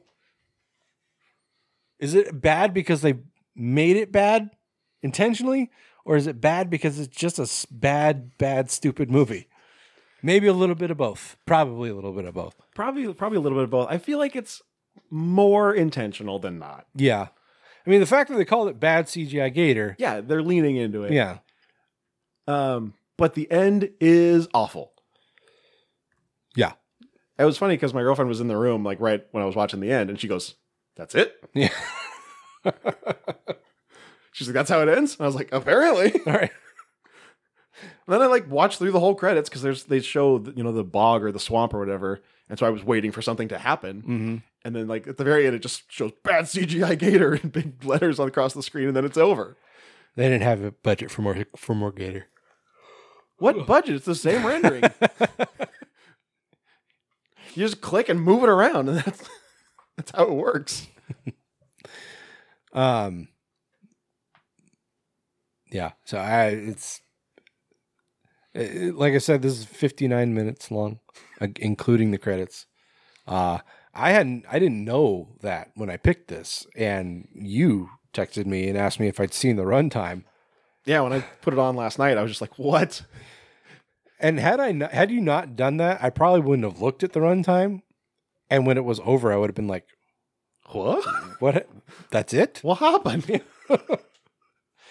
Because it progresses like a normal movie for much of the film, and then it just kind of quickly ends. This goes on and on for 60 or so minutes, and then it just sort of ends.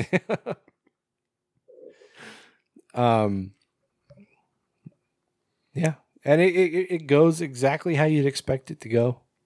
There's no surprises. Yeah.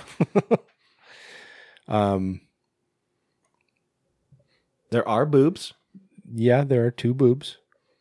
Yep. On the same person. Too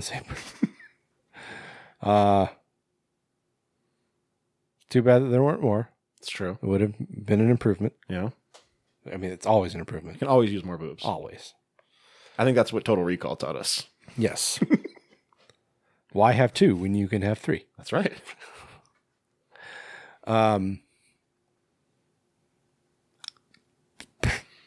So there you go. that's Bad it. CGI Gator. Yeah, the entire cast is 7 people. Yeah. I mean, yeah. And when you cut out the guy who was in the movie for like 5 minutes, it's 6 people. Mm-hmm.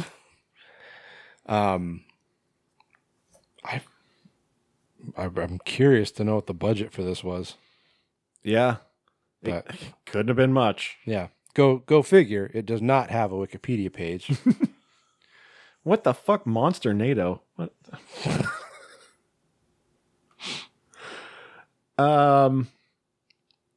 6 college grads on spring break get a cabin in the swamplands of Georgia. Once there, they decide to throw their school laptops in a backyard lake in an act of youthful defiance, which unknowingly turns a lurking alligator into the dreaded and insatiable Bad CGI Gator. There you go. I think it would have been funny if, when the gator was like a baby, like at the very beginning, if it looked really good. And it became... when it grew, it just like became Bad CGI. I had the same thought. It would have been funny if it was like an actual gator just swimming around in the water. And then, it became a Bad CGI Gator. Which they could have done easily. Sure.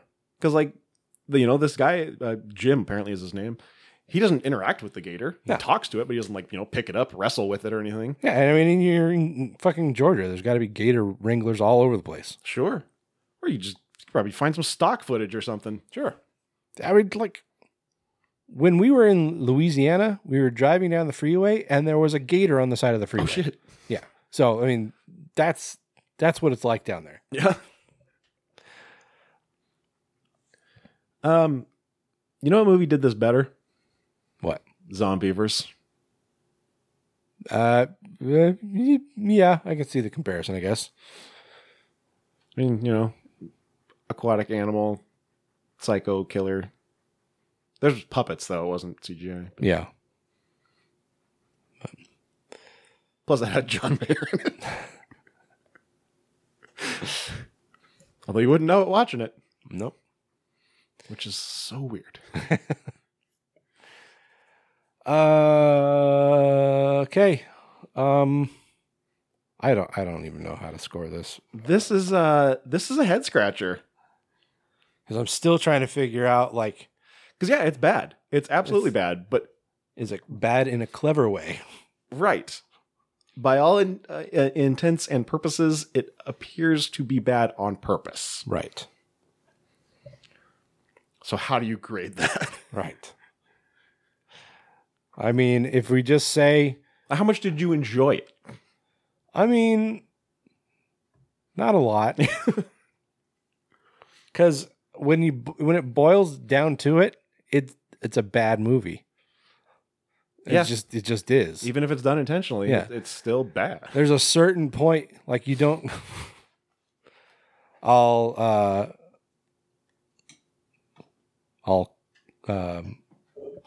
use a phrase, but change it because the original phrase is a no-no. You don't go full stupid. And this movie went full stupid. Yeah. I think if they would have held back a little bit more to kind of like show that they were being intentionally dumb, like made more deliberate jokes about how dumb it was. Mm-hmm. Yeah, there's like a couple. Yeah. But they're not as ham-fisted as they should be. Right. And it seems weird to say the joke should be ham-fisted. Yeah. But when it's a movie called Bad CGI Gator, where the antagonist is a bad CGI gator, yeah, you got to go ham-fisted. You got to go over the top. You got to just hammer them over the heads with just dumb jokes and blatant self-awareness. Mm-hmm. Yeah, I mean, it just because the jokes are like, at one point Sam says like, something looks wrong with it. Like that's the joke. Yeah, which was good. I liked that element, and there should have been more of it. Right, but it's too subtle. Right. Yeah. So, I mean, because of that, because the dumbness of it wasn't all that funny. It's hard to like say, oh, well, this is clever because they made an intentionally dumb movie. Mm-hmm. So,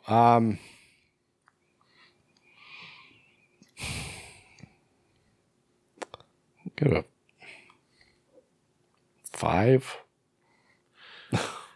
That's generous, I think.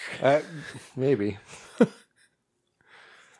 I'm like 4 or 5. I'm thinking more 4. Well, yeah. So this is available for purchase online or on Prime on any of the services. $7. Yeah, and it's funny because Full Moon has a channel on Amazon that is $7 a month. So you can get your. I mean, it's hard to call it a free month of Full Moon if you sign up for the channel, or you can just drop the 7 bones on. You can buy Bad CGI Gator and get a free month of Full Moon. Right. With purchase. Yes. So it's not free, but it's with purchase. Right. Yeah, or you can just get the movie on its own. Either way, yeah, or you can $7. Or you can buy a month worth of Full Moon and get Bad CGI Gator free. Right. No, and like if you like Full Moon movies like I do, there's I would say I don't think all of them are on there, but most of them are. So it's if you can watch a lot of Full Moon movies in a month, if you're unemployed like Taylor and all you do is watch movies, then maybe it's for you. But yeah, I was kind of irritated when I realized that this was more expensive than our next movie. Yeah, me too. Our next movie being, as we said earlier, one of the most talked about movies of the year. It's the Australian film Talk to Me, Talk to Me, Talk to Me, Baby. Have you seen the group chat? You're doing it again tonight. No. Please. It's my mom's Remembrance Day. I just want to forget about it.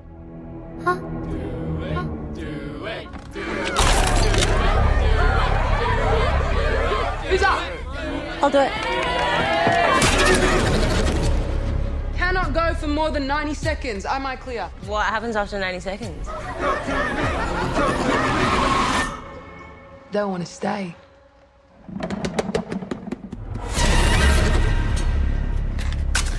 Light the candle to open the door. Blow it out to close it. Put your hand on it. Now say, talk to me.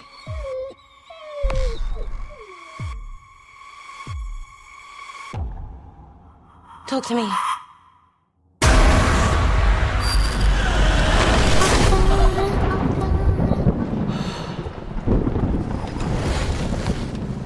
What did the hand feel like? It felt amazing. I could see and feel everything on the other side. So my mom, she was trying to reach out. I'm here. Still been saying stuff. You mean saying stuff? What if we opened the door but we didn't shut it? Oh my god, they followed us. I like it. They're not gonna stop. They're never gonna stop.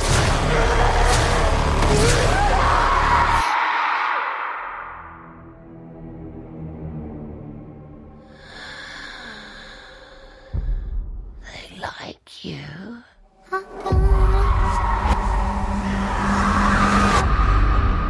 Talk to me. All right, so the reason that it's taken us so long to watch this, like I said, it's, was had a lot of buzz about it.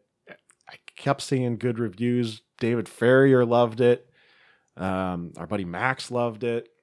I just kept hearing how good it was, but it doesn't look good from the trailer. The trailer does not do it any service because the trailer makes it look like a Blumhouse movie. Yes. And it looks like it's going to be one of those movies where there's some kind of event that unleashes a ghost who stands in the corner for most of the movie. Yeah. Now let's talk about what the movie actually is.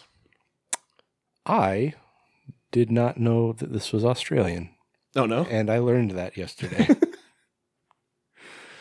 Yeah, written by Danny and Michael Philippou. I think probably Filippo, who apparently are YouTubers. They have a YouTube channel called Raka Raka. Okay. So yeah, this kicks off at it's a house party in Adelaide. Apparently, I don't know that they ever said that, but or if maybe it was said on screen. I just didn't pay attention because I thought it was just part of the credits. I think the only reference to Adelaide I saw was that it was it premiered at the Adelaide Film Festival. Well, yeah, it kicks off with this house party, and we're following this one guy. He's walking around the party and he's looking for his brother. Ducket, which is apparently a name. Yeah. And not a slang term for money. Yeah, later when you find out, did they say his name at the beginning? Who? Ducket. They talk about him later in the movie. His brother, Cole, whose a name I don't recall hearing, when he's looking for him at this house party, he's like, "Have you seen Ducket? Have you seen Ducket?" It took me a minute to realize that he was referring to a person. I had the volume down at that point because she was on the phone, so I might have missed that. Yeah, a kid was in bed, so I had to turn it down. I watched this entire thing with the captions on like a fucking white girl. Because later when they said Ducket, I thought it was a nickname. Yeah, he's going through this house trying to find Ducket. Finally, the fucking rager going on. Yeah, this is a like Vinny Chase style house party. Yeah, as I say, this looks like a house party that you see in like teen movies. Yeah, exactly. That, like everybody's out by the pool. Happen. Yeah, but the dude's mom is there, which is weird. Mom's cool apparently. Yeah, mom's in there like cutting up vegetables, making. She's probably cutting up limes for fucking margaritas and shit. Mom's like doing blow off hookers' boners. Male hookers? Yeah, they can be male hookers. Why not? You know what dick dingers are? Yep. Yeah, so finally Cole finds Ducket, and he's like, they have to bust the door down because he's locked himself in his room, and he's all like beaten up. He's got scratches all over his back, and it looked like his face was all bruised. And I won't spoil this opening scene because it was pretty shocking. Were you shocked? I was shocked. Oh, so shocked. Cut to sometime later, and we're introduced to Mia, who it's the anniversary of her mother's suicide. Mia. Is her name actually Maximia? Or was that just what her mother called her? Didn't her mom call her me? Or me or my? Well, at one point, the dad's reading the suicide note, and it was addressed to Maximia. You say Max and Mia? Oh, his name is Max, isn't it? Yep. I'm an idiot.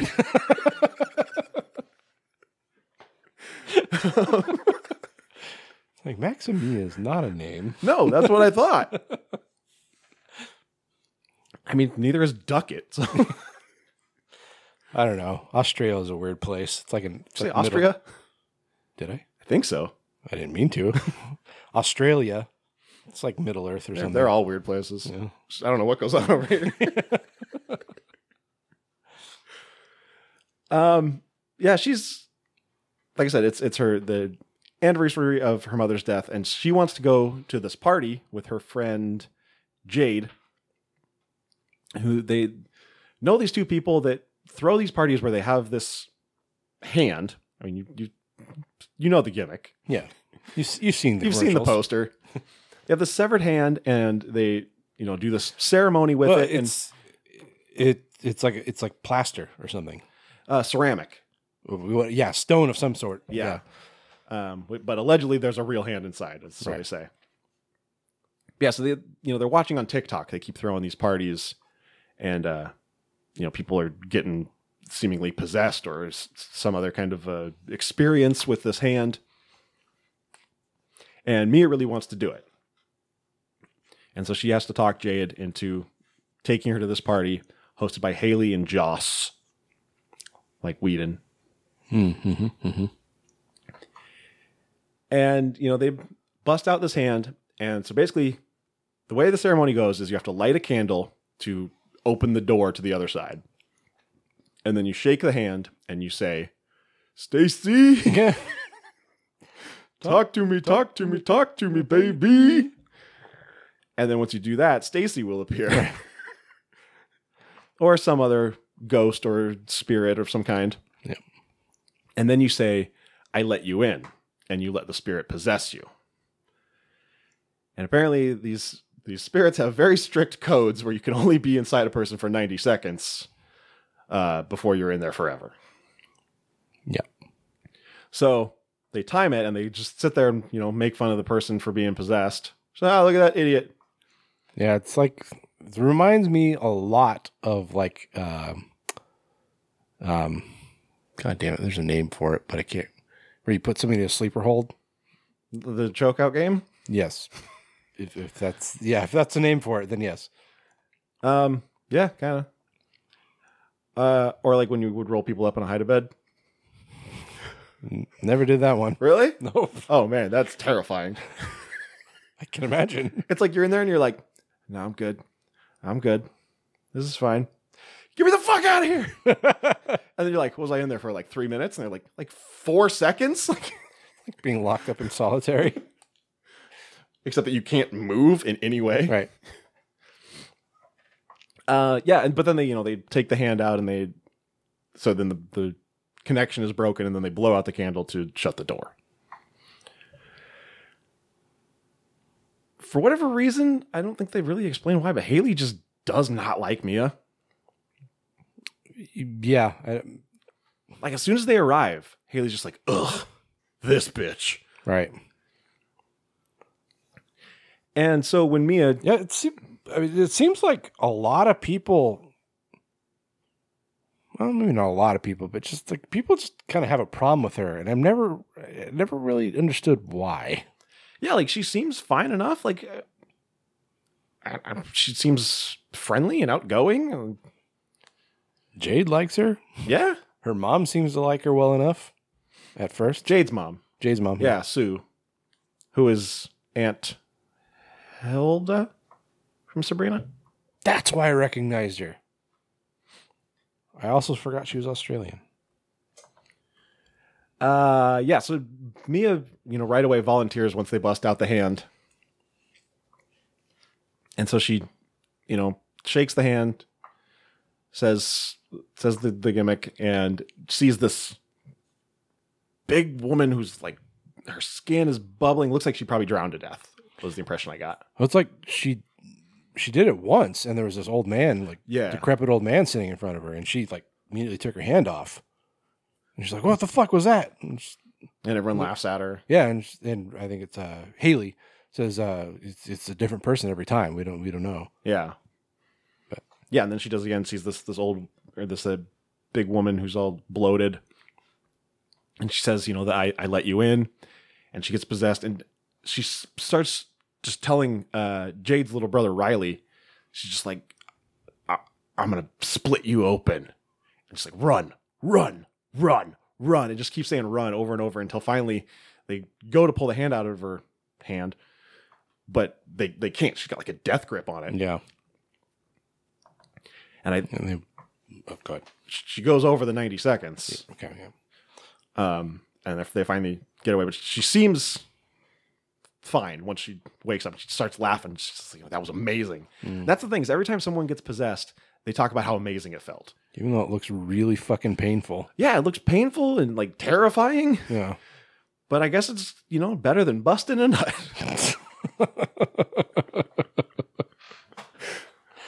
Where do I jizz? We jizz in the drink, and that's what makes it light.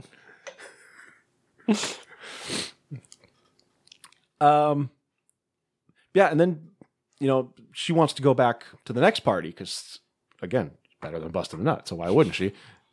And Riley is like, I'm game. Let's do it. And he's 14, I think they said. Somewhere in there, yeah. And so Jade is just like, no, you're not doing this. And finally they agreed that he can do it if he only goes for 50 seconds, just to be extra cautious. But so he, shakes the hand and does everything. And suddenly Mia realizes that the spirit that's inhabiting him is her mother. And so she's like, wait, don't pull him out. Like, this is my mother. I need to talk to her. And of course, things go awry. Riley starts bashing his head against the table. And just, he fucks himself up. Yeah. We've talked about this before, that these possession movies, the way that the spirits who are possessing a body look at it is the same way you would look at it as a rental car with full coverage. Right. Like, this ain't mine. I'm going to fuck this bitch up. I don't give a goddamn. I'm running up on all the curbs. My friend's older brother, before rental cars got much more strict than, as they are now, he and his buddies would, I think they were still in high school. They'd go, no, they couldn't have been, I guess. When they were in their early 20s, they'd go out and rent a car and just destroy it. There's a bridge nearby where we live, and they just gun it, and the bridge had a pretty good pitch, so they just gun it and get air up top. God, and just decimate the undercarriage, the chassis. Yeah. There's also a bit on one of the, I can't remember if it was Jackass or one of the CKY movies. Pretty sure it was Jackass. Or, yeah, Bam Margera and some of his buddies rent a car and just... Yeah. Or maybe... Oh, no, sorry, I'm combining two different things. There was that, and then there was also Knoxville goes and rents a car, and they turn it into a demolition derby car. Yes, I remember that one too, yeah. I think that was in the movie. I think they both might have been in one of the movies. Either way. Yeah, anyway, so, Riley's all fucked up, and Mia starts, having visions, even, because they go through this whole montage of everybody doing the hand thing, and it's just this big happy thing, but then she starts having these visions of her mom when she's not doing the hand. This was all before Riley. Was it? Yes. I don't think anybody would be as chipper before or after that. Oh, that part, yeah. Yeah. But the visions of her mom are after. Yeah. Yeah. Sorry, yeah, I kind of went all over the place there. And yeah, her mom's ghost starts like talking to her. She actually steals the hand. Mia steals the hand at one point so that she can talk to her mother. And, obviously she's not going to bail out in 90 seconds when that's going on. And yeah, things just kind of keep getting weirder and weirder and creepier and creepier. And then some shit happens and it's over. Yep. Don't want to spoil the movie, obviously. Right. What'd you think? Pretty good. I thought for the most part it lived up to the hype. I did feel like there was some plot holes though. Yeah. I wouldn't call them the things I noticed so much plot holes, just things that didn't quite make sense. There was there's at least one fairly big plot hole at the end that we can talk about off mic. Okay, you have to remind me because I don't remember. Okay. And then maybe they're not plot holes, but just some things that I thought the whole ceremony was a little too convoluted. I don't think they needed the candle part of it. Because at one part either they didn't need the candle part or they didn't need the 90 seconds part. Because at one point they're like, did we blow out the candle? Maybe the door's still open. But it's like, what was the point of the 90 seconds thing? If the door is still open, I don't know. It seemed a little convoluted to me. Well, so the 90 seconds, like I think you said this, is because... But then the spirits can stay with you. Right. Yeah, I mean, I guess... But so like if you get out by the 90 seconds but don't blow out the candle, what happens? Yeah. Like where does that spirit go then? I mean, maybe it can repossess you, or possess someone else. Maybe. See, these are the things that confused me. Right. Because, like, you could tell at the end that I don't know if that's a little bit of a spoiler, actually.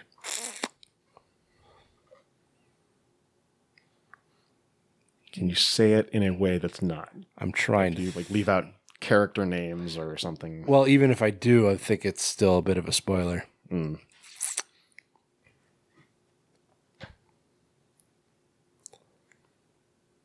We learn that these spirits only seem to be summoned when somebody takes the hand and says, talk to me. Correct.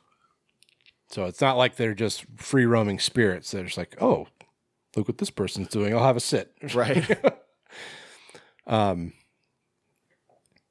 But it's like, yeah, they when they do this, they take the hands, they talk to me, and they basically just pluck a spirit out of the ether, basically.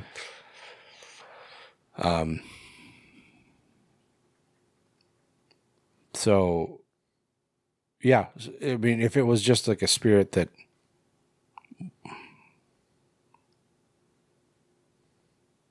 yeah, I don't know. I mean, obviously that would take some input from the creators, to really answer that question. We can speculate, but. And we do know that, I guess we don't really know. It's not really clear whether or not you can do it with other people. Because at one point when Riley's in the hospital, he's unconscious, and they try to do the ceremony again, because this is when they think that they didn't blow out the candle. And they're like, maybe if we do it again and we blow out the candle, then, whatever's possessing him will leave. Because they think he's still possessed.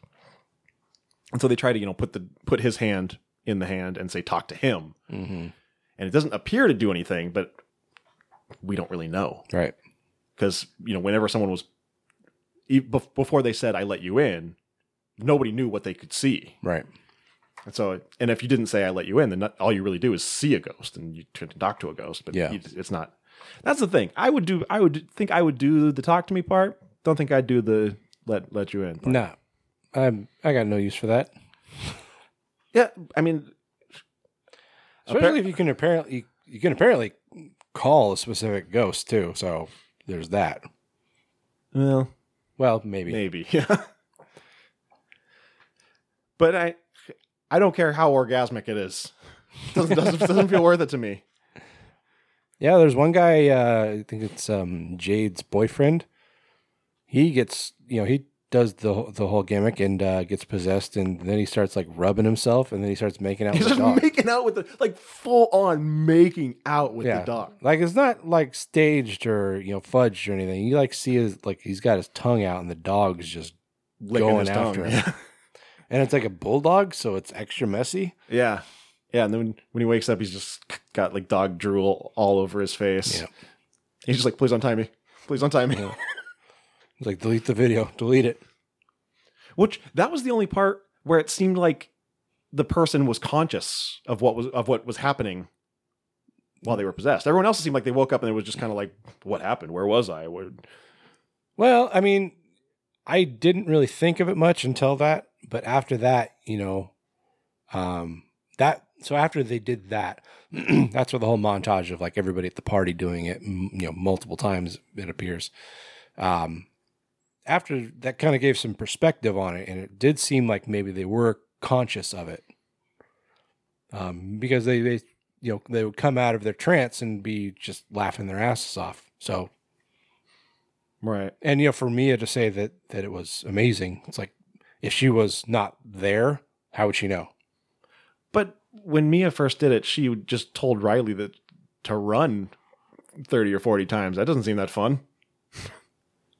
I guess, yeah. And I thought she was, somewhere else in some kind of euphoria. Yeah. I don't know. It's hard to tell exactly what's going on at points, because it also kind of gives me the impression, based on the experience of another person, that when you invite the spirit in, that your spirit leaves your body. Yes. So I don't know if that's the case. I mean, if I'm thinking of the same thing you are, that situation makes it seem a little less pleasant. Right. Yeah. So, which again, maybe that's the 90-second thing. I don't know. Yeah, it's hard to say. But I mean, overall, I thought it was really good. It was very creepy. It was funny. While watching this, I was just like, the best horror movies, like the most, creepy, kind of actually scary. My girlfriend asked me, she was like, was it scary? And I was like, movies aren't scary. Yeah. But like, to me, the creepiest and most chilling kind of films like this are coming from other countries. Yeah. And I don't know if it's because of like different folklores and stories that they have that are kind of, that we don't know about. And that's why we're, kind of, they're new to us. Or if it's just that America is just churning out the same shitty horror movies over and over again. I think it's that. I mean, we've talked about it before, how the independent market is trying real hard to reinvigorate horror. Mm-hmm. But you've got just big studio films that they just want sequels. Yep, sequels and just remakes, and just poorly conceived ideas that are rehashes of things that have already been put out that are cheap. Yeah. Yeah, I thought this was good. Like I said, overall, I think it did mostly live up to the hype. Maybe I'm just dumb, but I thought there were parts of it that were confusing, as we've talked about. Yeah. But overall, I thought it was really, really good. Yeah. Yeah. And of course, we know it's been greenlit for a sequel. Oh, I guess I didn't know that. Or did we talk about it? I thought we talked about it. Maybe we did. I don't remember. We talk about a lot Which of I things. assume will be called Talk to Me. Yeah. It's probably going to be called like Talk to Me 2, but it's going to have the 2. Like the number 2. Yeah. What would be called Talk to Me, baby. That'll be the third one. It'll be Talk to Me, baby. Because the hand's still out there. It is. Who ended up with it? Do we even know? I feel like the last person we saw it with was Mia. Or Mia's dad. Yeah. Max. Maximia. Maximia. As his friends call him. Also her. Right. They are both Maximia. She's Maximia Jr. That's why they call her Mia. It's like how, Wardell Stephen Curry Jr., everyone calls him Stephen Curry.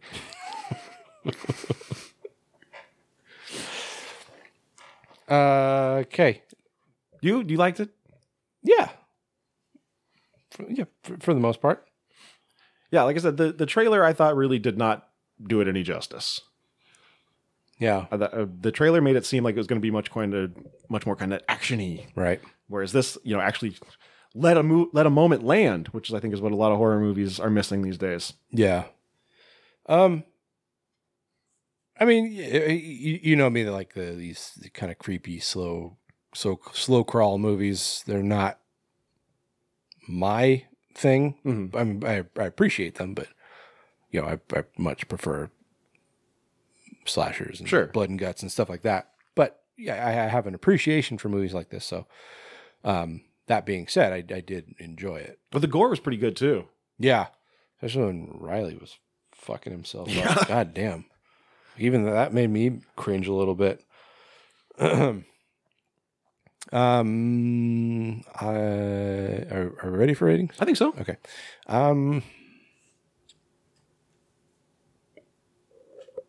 I'll give it an 8.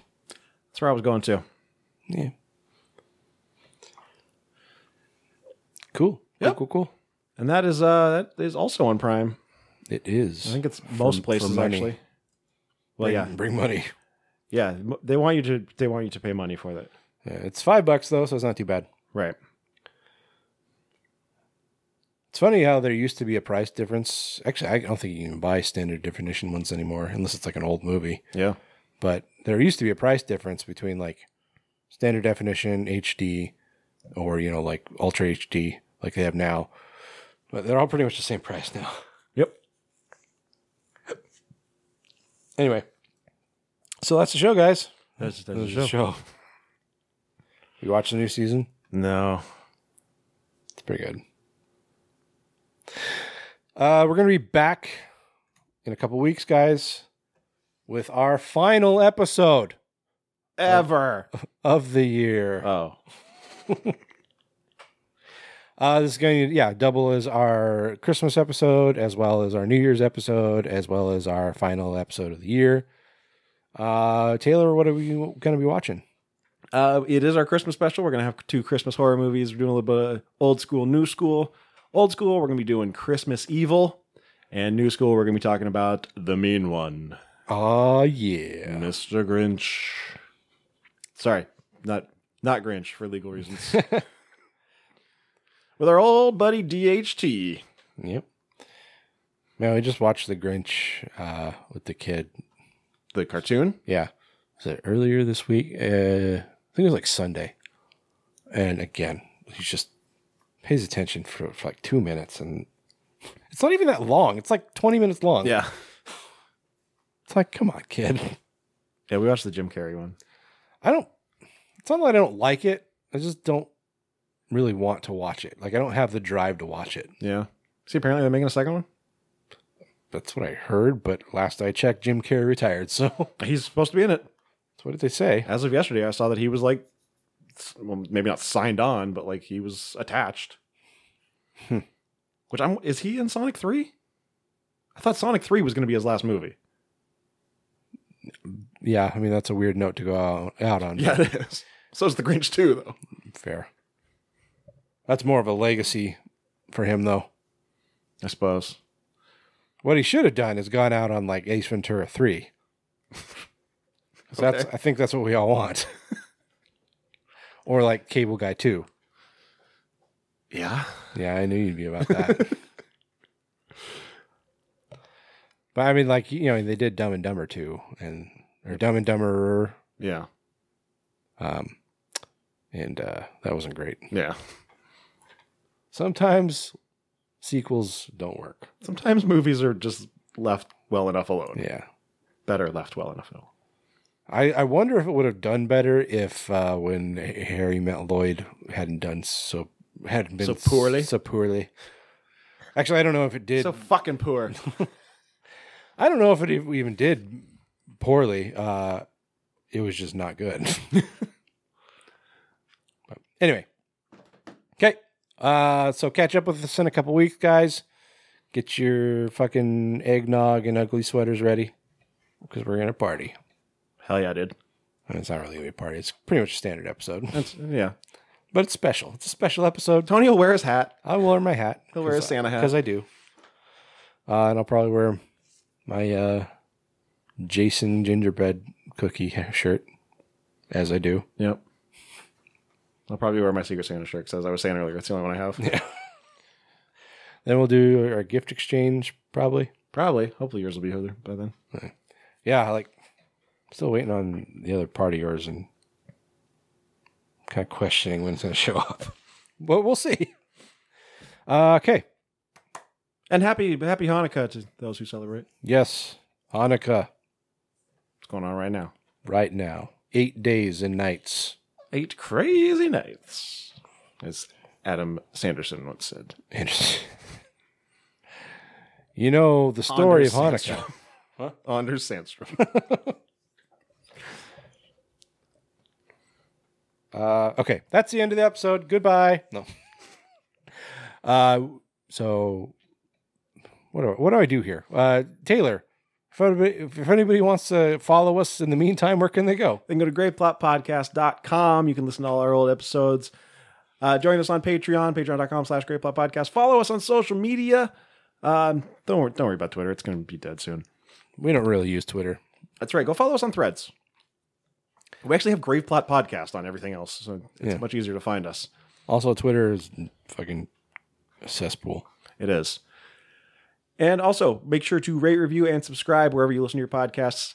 Put a little something in the text box. Doesn't matter what it is. We're probably not going to read it, but Apple and Spotify and them, they do give a little more weight if you put something. So put what? They're like, oh yeah, fucking comments. Yeah, give me that comment. So just put what bad CGI animal you would like to see a movie of. And of course, greatplotfilmfest.com. Get your tickets today. Do it. Do it. Do it. Do it. Do it. And that's it. Bye. See you next time, guys. Until then, I'm Skeletoni. I'm Taylor of Terror. And this has been the Grave Plot Podcast, where we're all a little dead inside. I can see we're thinking about the same thing.